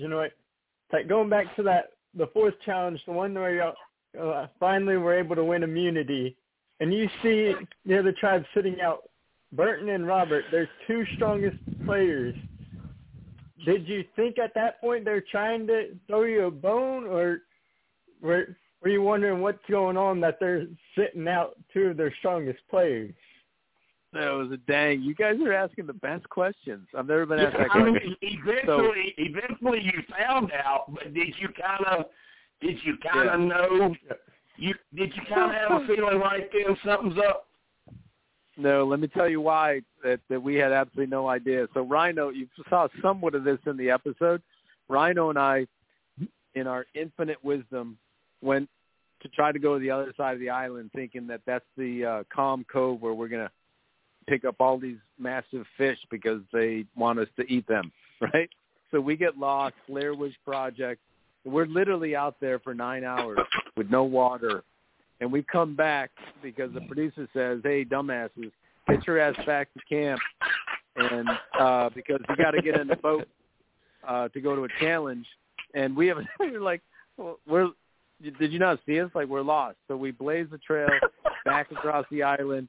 We get in the boat. We go to the challenge. And Rhino and I don't know if you guys have ever done this, where you haven't eaten for a couple of days, you're dehydrated, and we're literally lightheaded. So when you're on the couch for too long and you stand up and you feel lightheaded, that's what we were. So when they sat out Burton and Rupert, we're like, whatever. It didn't even click, right? So when Fair Play comes to our tribe and says, we threw that challenge, if you remember, I was absolutely incensed. Like, how could you possibly say remember that fair and square, you pissant? Yeah. And so I had no idea because I was so lightheaded. But it's a great question, and I should have known. And plus, this goes back to, and I don't know. I mean, you say you guys are cordial now, but back then, you didn't have much love for Fair Play. You just didn't. You didn't see him as a guy that you wanted to mingle with and play with. Hated him. Let me tell you, and I said this in an interview, many years ago. My one regret on Pearl Islands, I had a lot of regrets, but my one regret was when Fair Play does his little Fair Play, peace sign when I'm getting voted out, and I looked around and I said, Rhino T&D Hank Duff, and he's doing that like smirk with his Fair Play signal. I should have, at that point, just turned around and knocked him out. That was my one regret. Well, I know you said that you guys are cordial and get along now. Just for the record, he and I, we don't get along. That's fair. Hate to interrupt. We got one more minute for the other hour. But we're going into the overtime hour. I will tell you, Jeff Probst don't get along with him either. Are you kidding me? So call me back because I got a massive story about that. Well, I'm telling you, at some Survivor events, Fair Play has gone a little bit overboard, and Jeff's had him banned from attending. So Jim, I was there. I was there in all the turmoil when that happened, and so I'll just tell you I was the one. I actually grabbed Fair Play by the scruff of his neck because he wanted to knock out Jeff's brother, who's a good friend of ours, and I grabbed Fair Play and dragged him out. It was actually the Vanuatu live finale, the rap show, the rap party. So, and that's justified. Fair Play was drunk. He apologized. Yeah, that was one of the things, but he also attended a big time charity raiser that Survivor is deeply involved with in Florida for the kids. It's for kids. And he attended that once and got so plastered that he ended up throwing up on some people. And Jeff was like, okay, don't let him in nowhere else. Nowhere else. Survivor's banner is up. Don't let this guy in. Yeah, and in fairness to Fair Play, he's a bunch of years sober now, so he's turned a corner. But I totally understand. Probst was right in what he did, and Fair Play has turned his life around. He's a big family man now, so kudos to him. Well, good, good for him. I know we had. I don't know how well you know him, but Matt Bischoff does a podcast with Fair Play. And we had Matt and Tessa on, I think, his wife, I think it was last week when they were on the show. So that's great. Yeah, they're both in Whispers too. Stephanie, I got to get you in Whispers.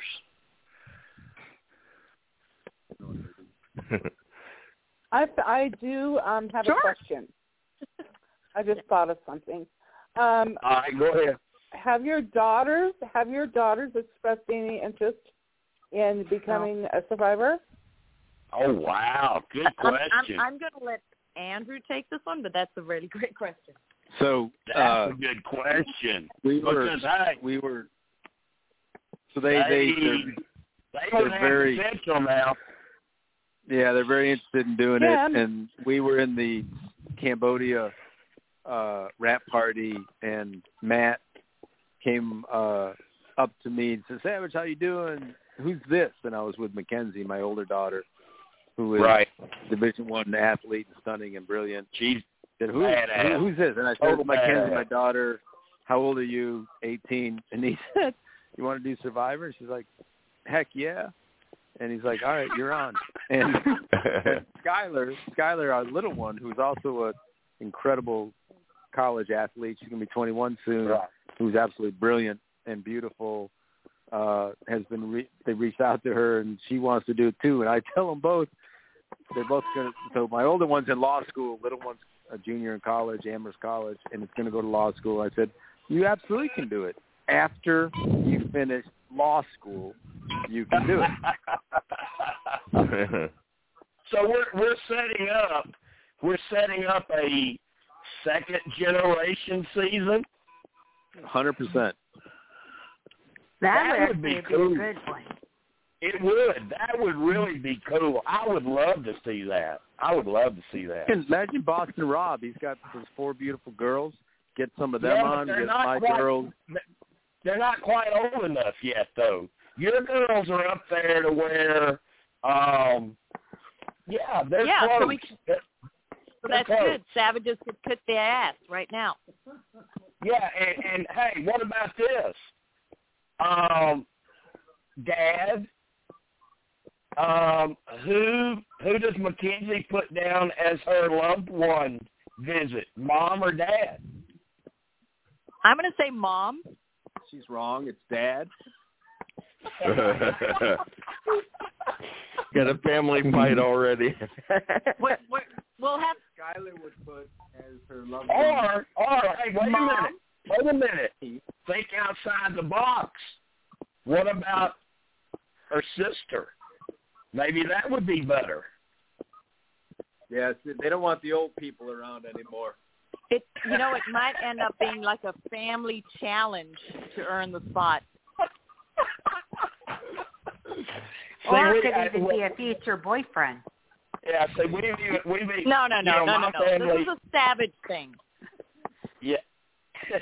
My family's even talked about that, and I mean, I think you heard earlier how competitive my wife is. We've talked about scenarios like that, and I have talked in the past with the show about possibly being on. This was like years ago though, but we've had the discussion like, well, if you get on, and you make it deep and you get that family visit, I'm like, well, yeah, of course, I want you.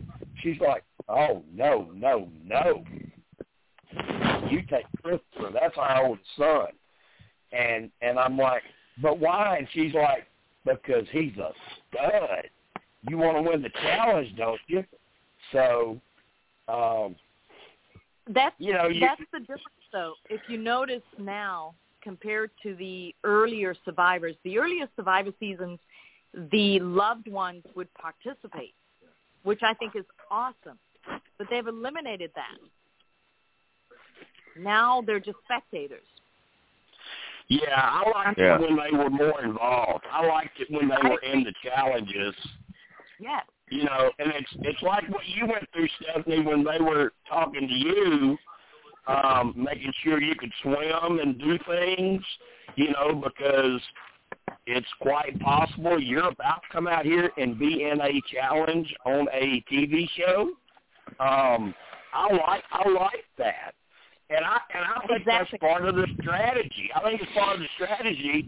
Who do you have show up? Do you just bring your dad that's like 65 and he can't help you? Or do you bring your oldest son or daughter that can really probably help you?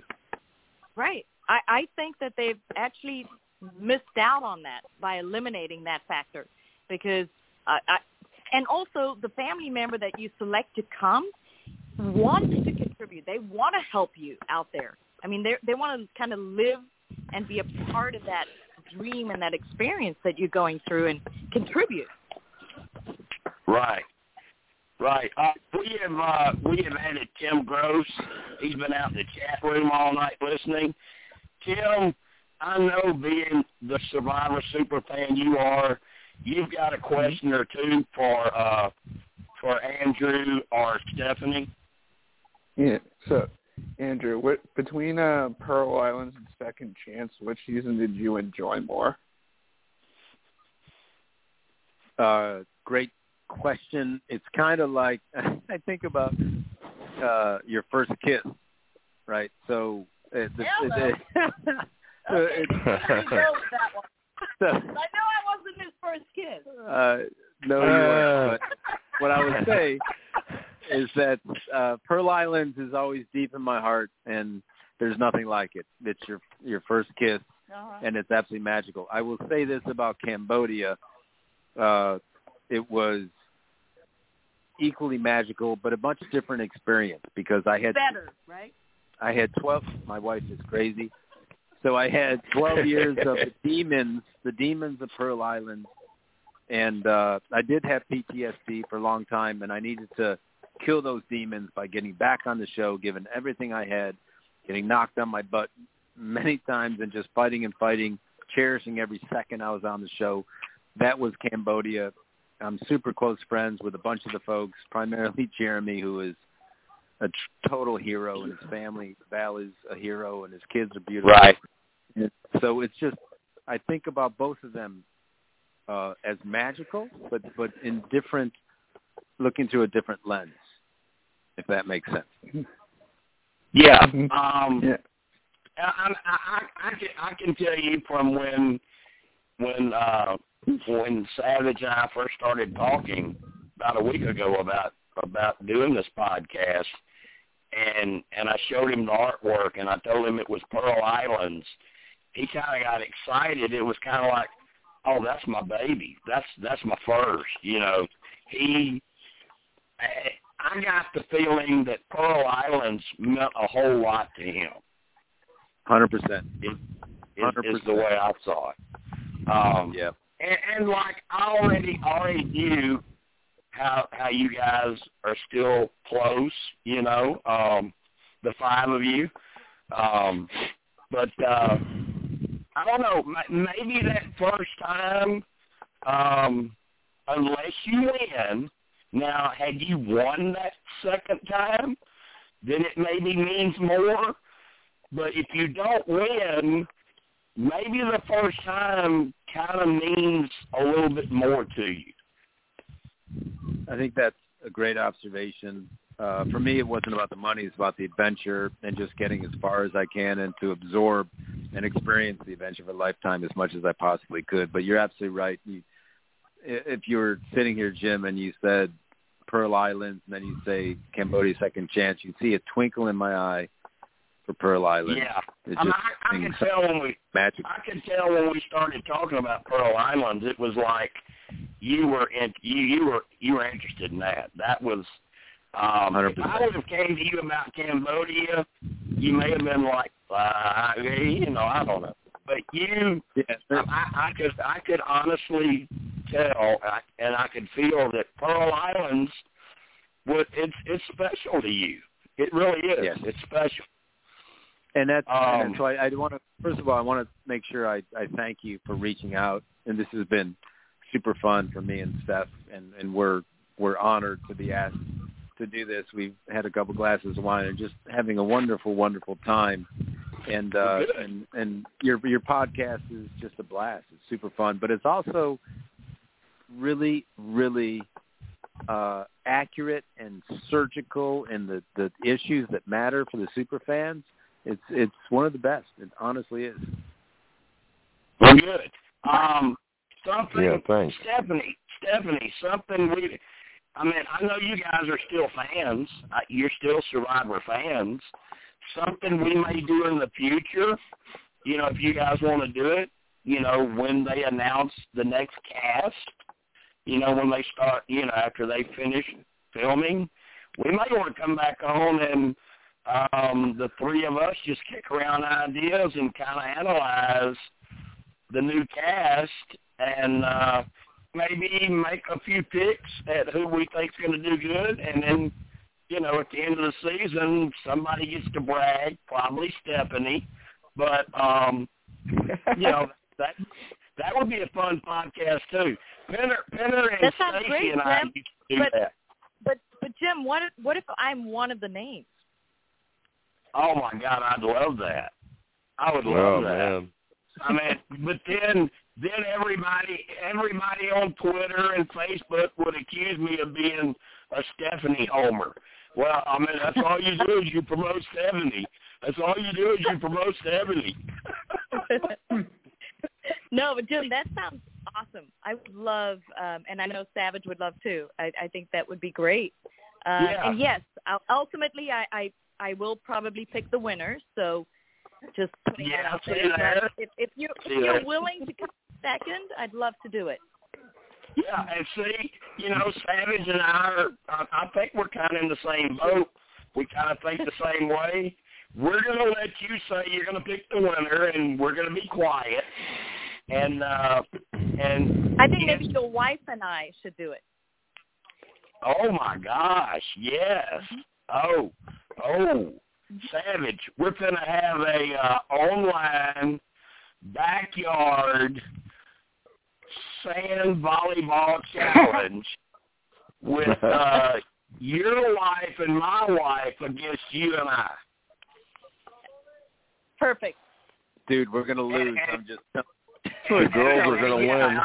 If you go to our callers right now, if you go to Steve, Tim, Teresa, Melissa, anybody on here, Evan, they're going to say we're in trouble, Savage.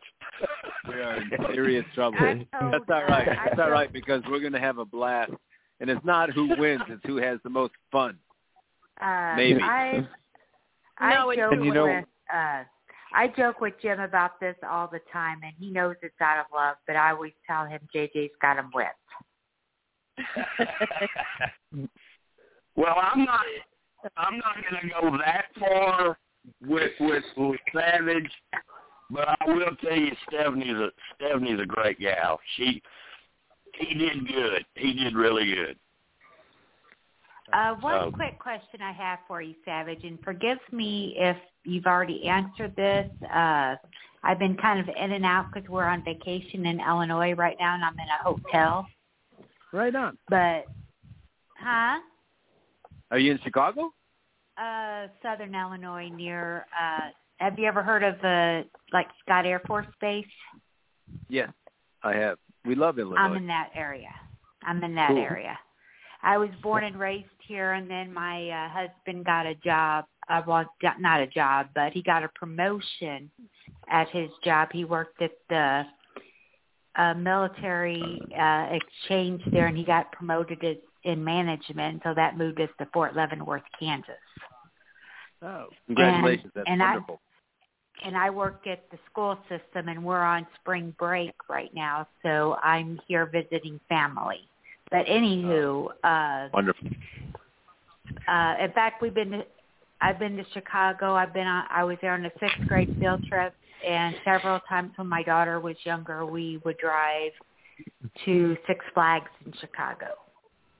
It's our favorite city. I've actually been there a few years ago myself. You have another question, Teresa? Yeah.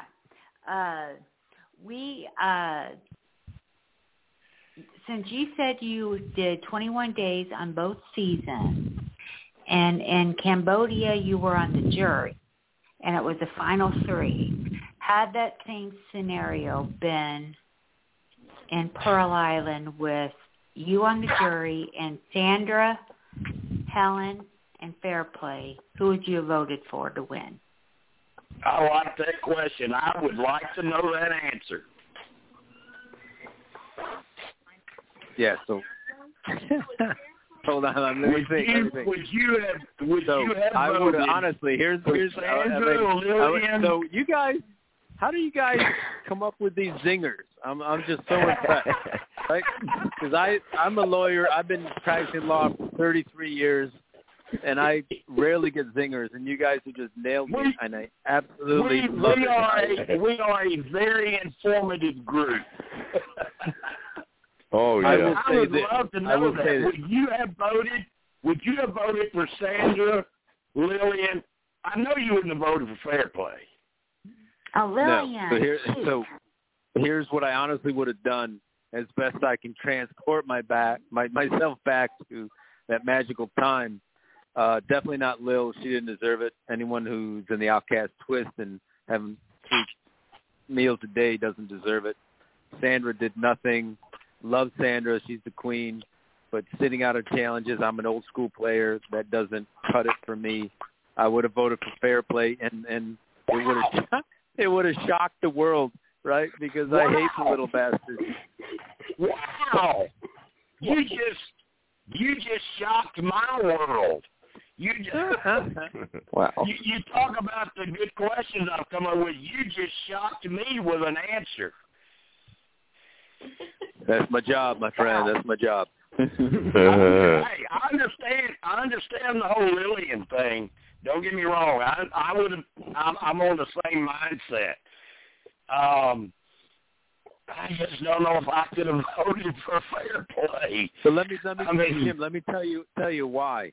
The reason being is that Sandra won, and she's an amazing winner, but she just honestly wasn't present in the season. She wasn't this big personality. And you think about being on the jury, who played the best game, who made the moves, who was actually memorable, and who you either love or hate, right? Loved Rupert, hated Fair Play, loved Rhino, loved OT. Who makes an impression in your life? And I got to say that I probably would have voted Fair Play because Sandra was just kind of there. And when she would say, I don't care who you vote for as long as it's not me, that's exactly a strategy, but that's not Survivor. Like, that's just being passive. But here's the thing. Here's the thing about that, Andrew. She's made a career off of that. Yeah, I mean, no, exactly. I got to say that I didn't. When I was on Pearl Islands, I didn't realize the true, deep brilliance of Sandra, which is incredible. You just don't notice it when you're out there. You're going to the challenges. First one to raise her hand. She's sitting out of challenges. I get it. I have no idea what's going on in the Drake tribe. She was brilliant. I don't want to say that she did not deserve to win. I'm just saying in the heat of the moment, rocketing me back to monsoon-drenched Pearl Islands on the jury, I'm probably voting Fair Play. And that's the way you have to look at it. Well, she did have more of a social game. That's the way you have to look at it, and that's the way you have to think about it is, how did I feel in that moment? I can't look at it. I can't look at it now after we've seen 40 seasons. I have to go back and understand how I felt right then at what I would have done. And if you look at her other seasons, she's a brilliant, brilliant strategist, right? And she's manipulative and reads people brilliantly. And so she deserves all the accolades that she's had.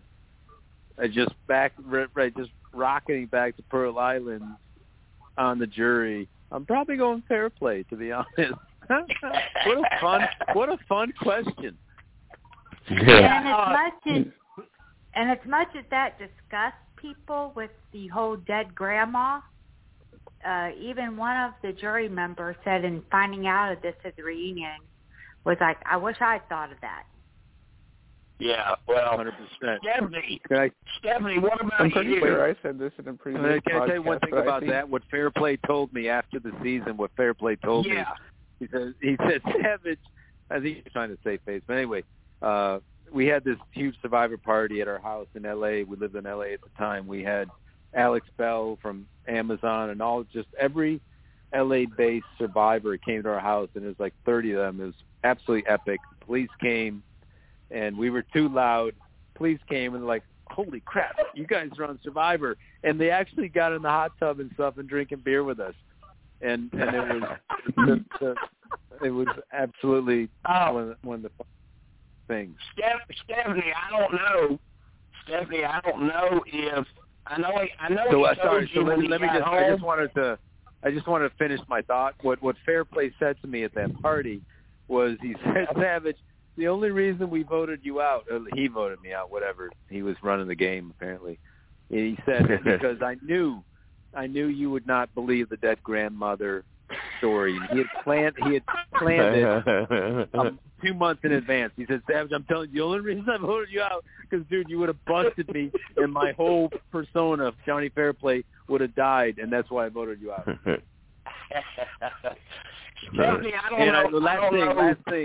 Last thing I did was because I was the attorney for Jerry Springer Show. Jerry's a good friend of mine. Yeah, I got Jerry to sign. He probably saw sign a picture to Fairplay's dead grandmother, and I gave it to Fairplay at the live reunion show, and he sent it. He gave it to his grandmother, and it was all actually pretty cool to kind of finish the narrative.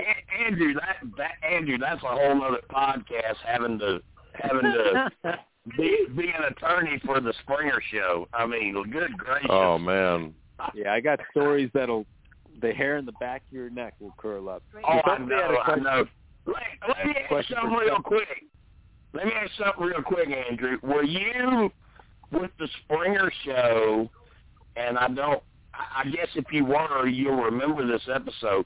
Were you with the Springer Show when they brought the two wrestlers on, the father and the son, Bill Dundee, Jamie Dundee? They were from Memphis, and there was a whole lot of squabbling over who was sleeping with who. Do you remember either one of those guys?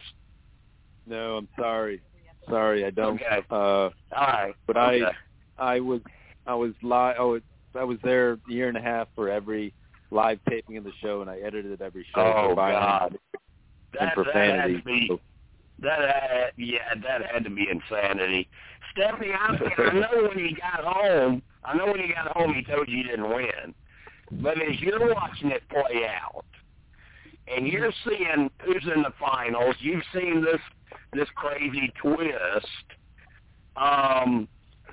Who were you hoping would win? Were you hoping it was going to be Sandra, Lillian, or Fairplay? I was waiting for another twist, and Savage was going to go back out there, but that didn't happen.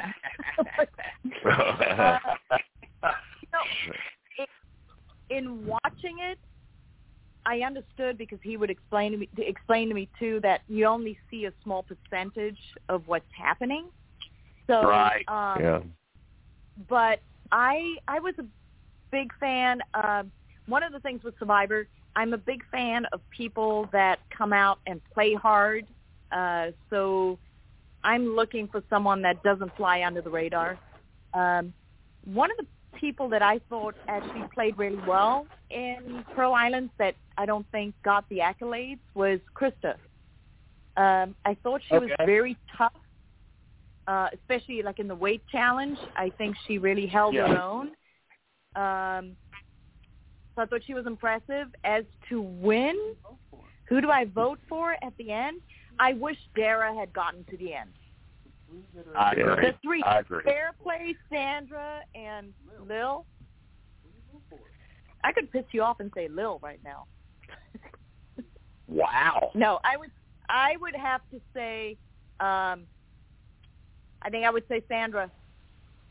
I would say Sandra. I think played a and this happens a lot on the show, and it frustrates fans because they're watching how people play, and they're watching how hard people play, and yet they don't quite get there, and now this is who we have to pick from.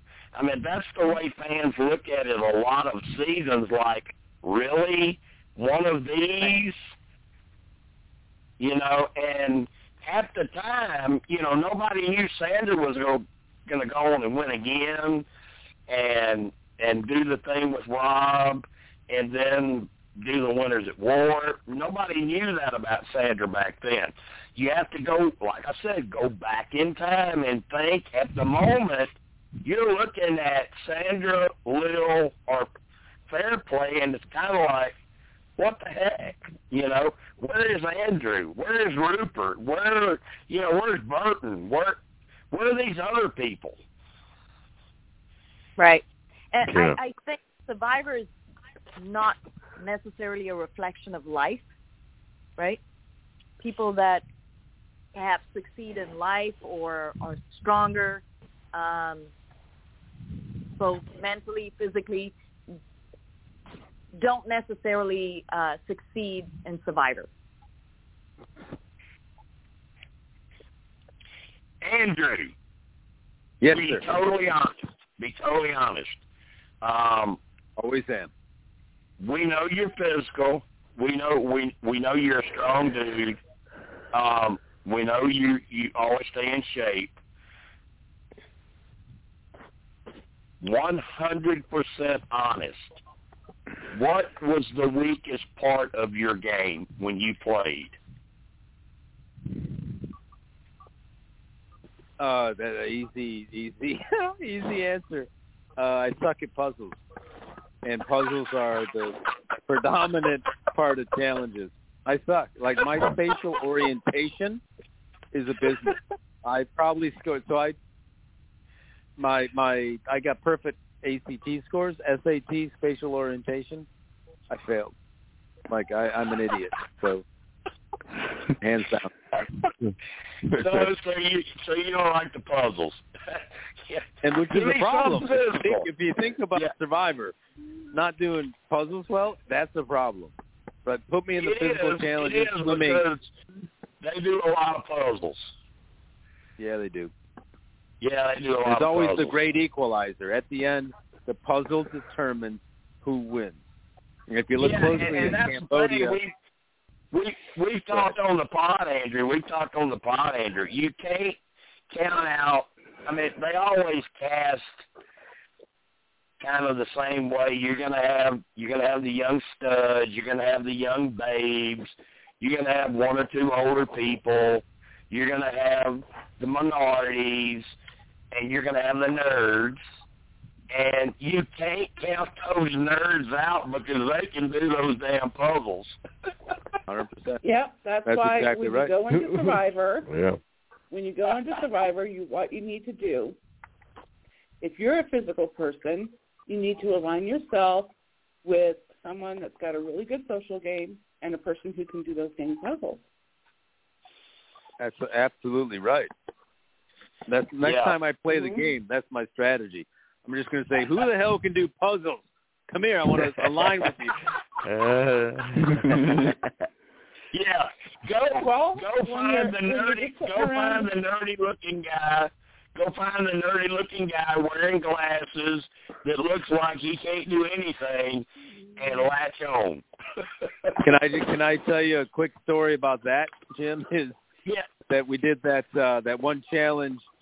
And we're rowing in the canoe, and I was anchoring the canoe, and we're meandering around, and we got our puzzle pieces. We get actually to the end, and we had to do this sack box puzzle piece. And Fishback says to me, and I love Fishback. He's a brother of mine. He says, Savage, I got this. I'm brilliant at puzzles.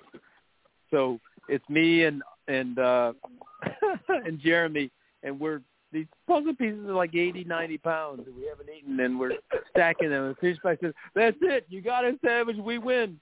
Probst comes over, and he says, that's not it. And Joe won on the other side. I'm like, Fishback, what on earth was going through your mind? You said you were a genius puzzle person. I'm good friends with Steven. He's one of the ones I mentioned. He's one of the ones I mentioned earlier that prepared before he went out when he knew, because the water stuff was not. It wasn't a strength of his. He and John Cochran both spent a lot of time in like a Olympic-sized swimming pool trying to get better in the water. Really cool. Yeah. So they did prepare, and I call Steven. He's a cool dude. He's in Whispers too. He's a cool dude.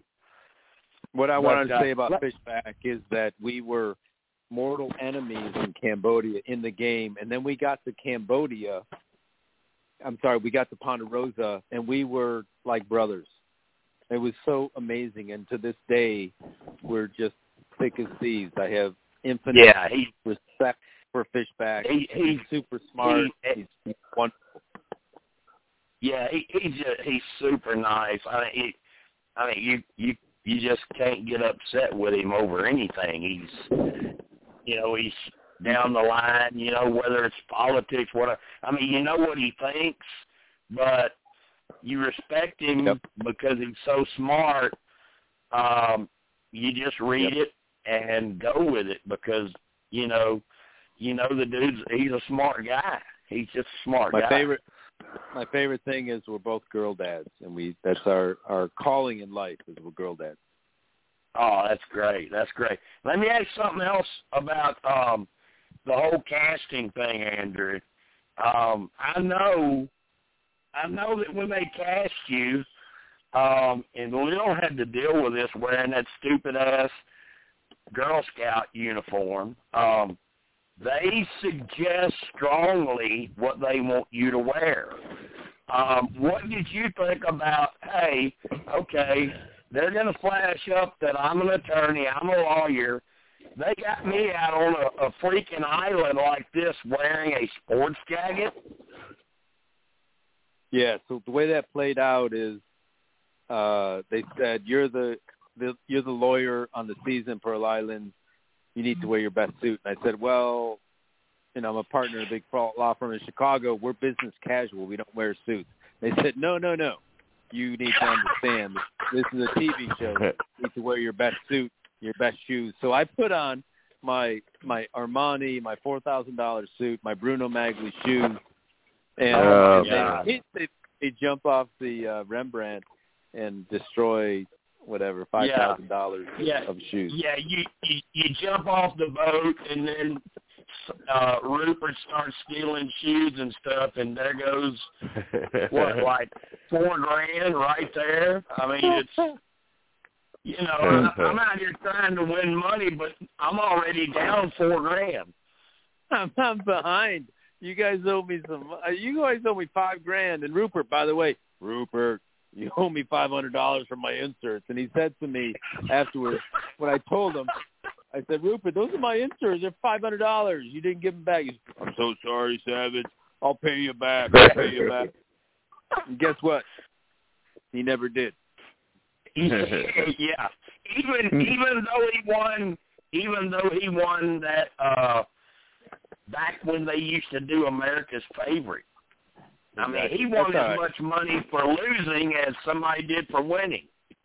Yeah, and I don't care about the $500. Rupert was wonderful, and it was just a joke between me and Rupert. But, yeah, I mean, I think it's super cool that he won America's vote.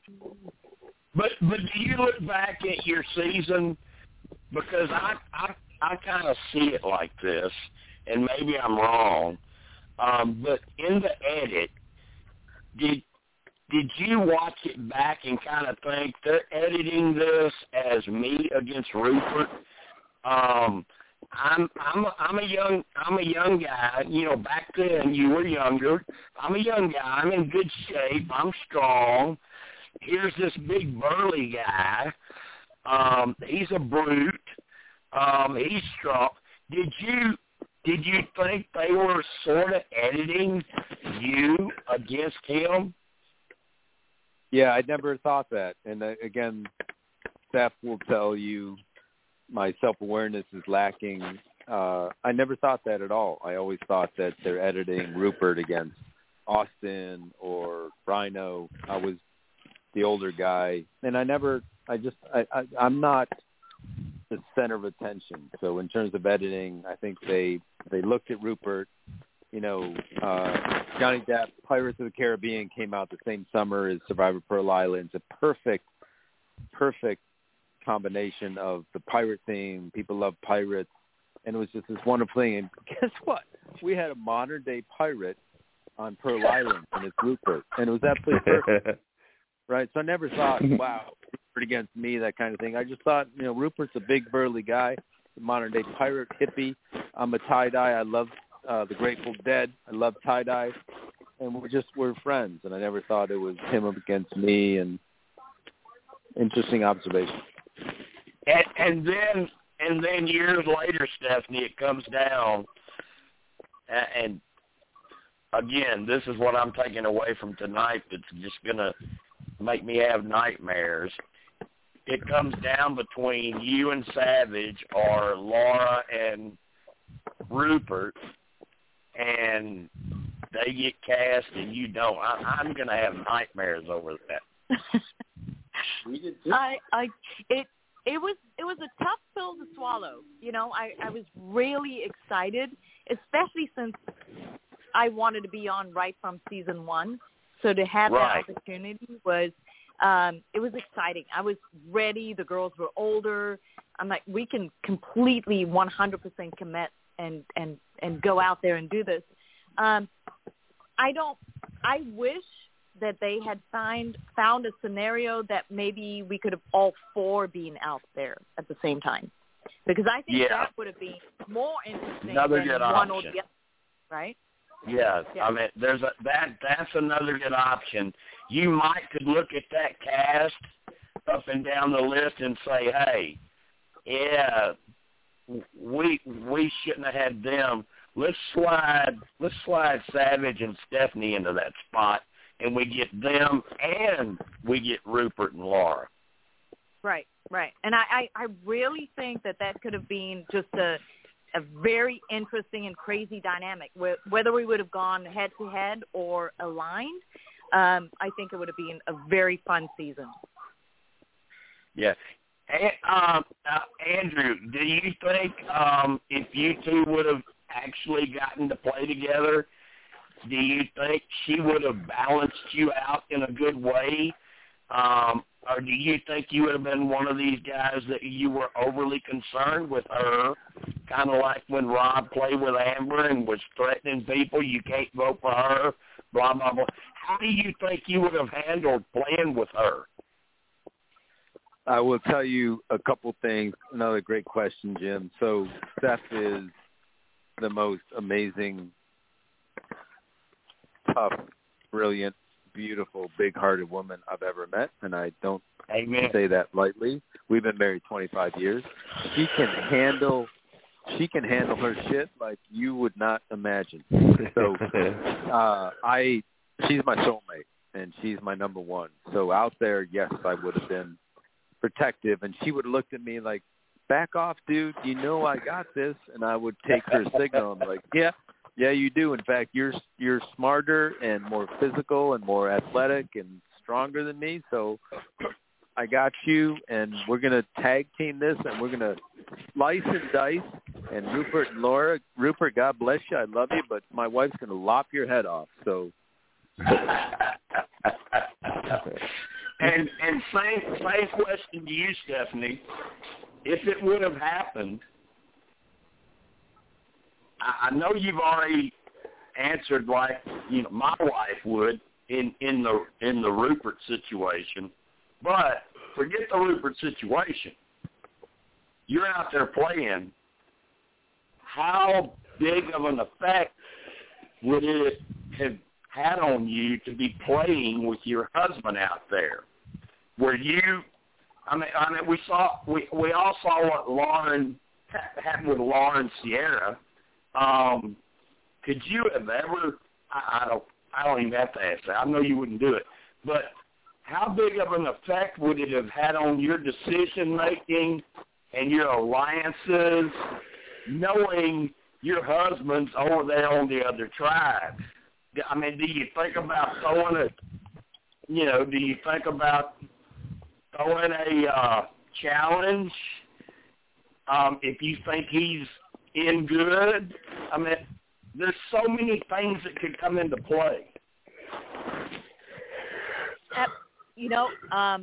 I did think of that, especially even watching that season. And I think the disadvantage with a lot of those players is that they're kind of concerned and playing with the other one in mind, whereas Savage and I are independently strong, that I know I can handle myself, he can handle his side. So ultimately, I think it would just be two extremely strong independent players versus a couple that's trying to protect the other. So I think that would actually make us stronger than the others. I like that. I do. I think that's the way to do it. Have confidence in yourself and have confidence in your partner. I don't need to do anything but take care of my business. They're going to take care of their business, and we're going to have a nice feast when we both make merge, and then we're going to go do some damage. Exactly. And that I think that's the only way to do it, because if you're concerned about someone else, then you're playing less of a game, and you're a target. Right. Steve, did you have another question? No, I think everything has been covered. All right, Kim, what about you? Kim, you got a question? Yeah, so I don't know if this was asked earlier because the topic was discussed. But when it came to the Morgan guys all getting naked in that first challenge, what was the logic behind that? The logic? There was not a lot of logic, but I would tell you Austin was losing 2 pounds a day, and his boxes, Abercrombie and Fitch boxes, were slipping down.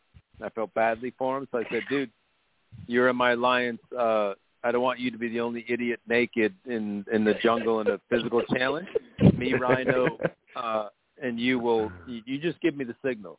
If your boxes are falling down, we'll get naked too, in a sign of solidarity. So I would tell you this. Here's a fun, not really fun, but here's a story. So we did that, the tribal, because we lost, right? Remember we lost? Yeah, after getting naked, so that's not a good thing. So we get the tribal. Mark Burnett literally walks up to me, and he's 6 inches from my face, and he said, "Savage." So that was really good for television, very memorable. Fans will love it. And then he got within 3 inches of my face, and he said, "Don't ever fucking do that again."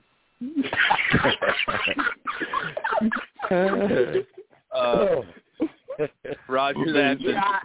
Trust me, we're not going to do that again. I think he was having Richard Hatch flashbacks. Well, I think we had better bodies than Richard Hatch, but I'm just... Well, yeah, I agree. Oh, yeah. Stephanie, did you take much ribbing? Did you take much kidding from your girlfriends, from your family? Your husband just got naked last night on national TV. You know, my family and friends all know Savage, and he's just this kind of larger than life in our family and our friends. And I think too, when he said the reason that he did it was because OT, and that was the alliance, that was enough. Yeah. No. And I would, he could do it again. I have no problem. All right, Luke. Hey, I may have him do it tonight. I'm just kidding.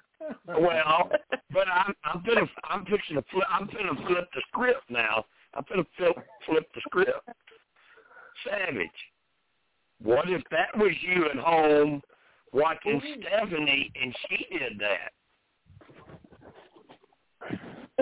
So I've seen her do that a lot of times, and I'd be like, "Yes, Steph, you go, girl." She's honestly. I will tell you this. You don't know this, but she was Miss Bikini South Africa. Like, she is stunning, top model in South Africa. I know. Let me add. I know what. I know what top age law she is. student in South Africa. So top law student, so she has brains and just scintillating. That's the thing. That's the thing I love about Stephanie.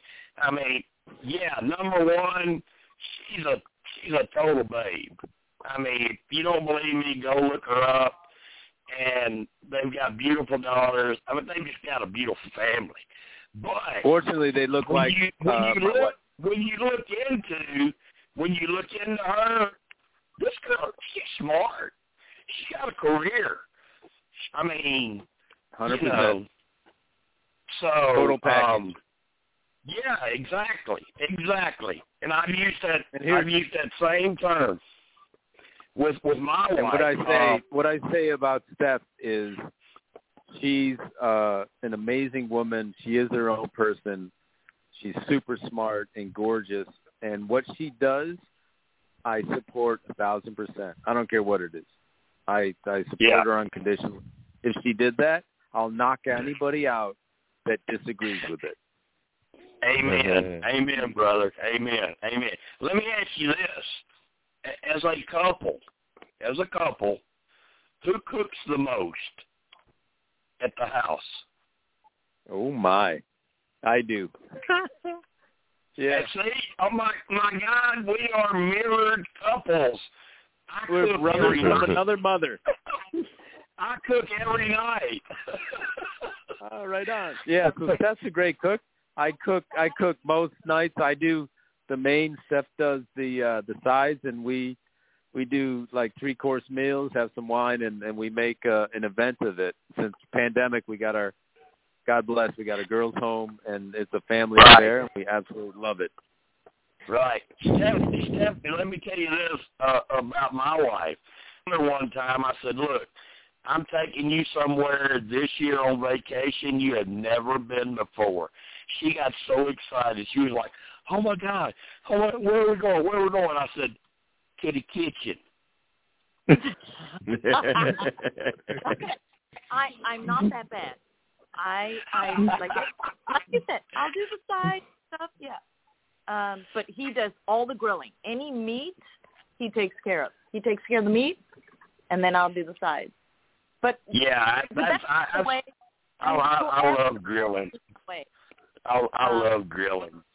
But it's not even just with food.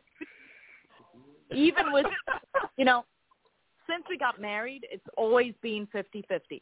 Like he's been 50-50 raising our girls. I mean, we're completely, partners on everything.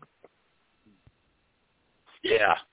That's the way I do. And the thing with me is, I try to help out around the house as much as I can, and that's kind of my strength. That's what I'm good at and I like. So I don't mind that. I'd rather be in there cooking, but for God's sake, don't make me try to do laundry because everybody's clothes would turn out really, really ugly.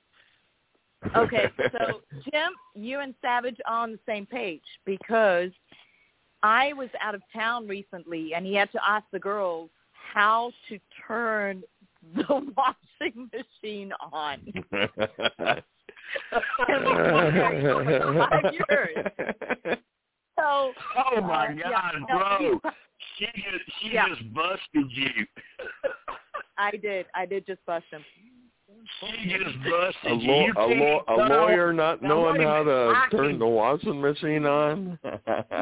He's no handy. She speaks the truth, and I own that. Look, I know how to turn it on. I just don't know how to match it. All right. Well, listen. We appreciate you guys, and we will do it again. We will have you back, and we'll look at next season or 41's cast. Have some fun making some predictions. But you guys have been great. We appreciate you so much being here tonight. You've been so honest and so open, and it has been a joy to have the both of you on here. Yeah, I just wanted to say, Jim and the rest of the crew, amazing. Honestly, the best questions I've ever had asked at me, and I love our friendship. And we've had super amount of fun. Right. I agree. Just you guys are best in class. And Steph just wants to say one last thing before we part, and we will definitely reconnect. All right. Hey, Jim. I just wanted to share one thing, and I know we didn't touch on once survivors come back, And one of the things I know many of them experience this, but I just have to tell this story. So Savage comes back, and every meal we're sitting down, and he literally has his arm around his plate and is just shoveling the food in his mouth. And this happened for a good 2 to 3 weeks. Every meal was like that. And then we'd go to bed, and about 2 hours later, he'd go downstairs, he'd make a sandwich, and then around midnight, he'd go back downstairs and have a bowl of cereal. And like I said, this happened like 3 weeks, and I'm sure other survivors experienced this. And I just think fans may be interested in this because it really does create this crazy PTSD of lack of food, right? So I let him go. Yeah, I agree. It's so hard getting back to real life and adjusting again. I can tell you that and I don't know, maybe this happened with male players too, Andrew. I don't know, but I know 2 female players that when they returned from home, they had to start going to doctors about hair loss. Their hair was coming out once they got back home. It's a very, very real thing. And Savage had liver failure when he came back. He had 3% liver failure, 30% liver failure, sorry. But then, after about 3 weeks of him acting this way, I was like, Savage, okay. So we would have dinner and then get to bed, and at 11 o'clock when he would say, I'm going down to make a sandwich, I'd say, stop. Are you really hungry? It's going to be there in the morning, right? It's crazy, the experience that they go through, and that PTSD is, anyway, so I just wanted to share kind of a little post-survivor experience, but this is wonderful. I love being here and participating, and thank you for including me. And I am so glad. I am so glad that you agreed to join in. I knew you would have great insight to this just from knowing you, and I knew he would be great with his experience, but I really, really thought that you would have a whole lot, and you did. You guys were great. You guys were great. No, we love you guys, and thank you so much, honestly, Jim, for reaching out, including us. We've had a blast, and we'll do it again. And let's do that. Your crew of folks are amazing.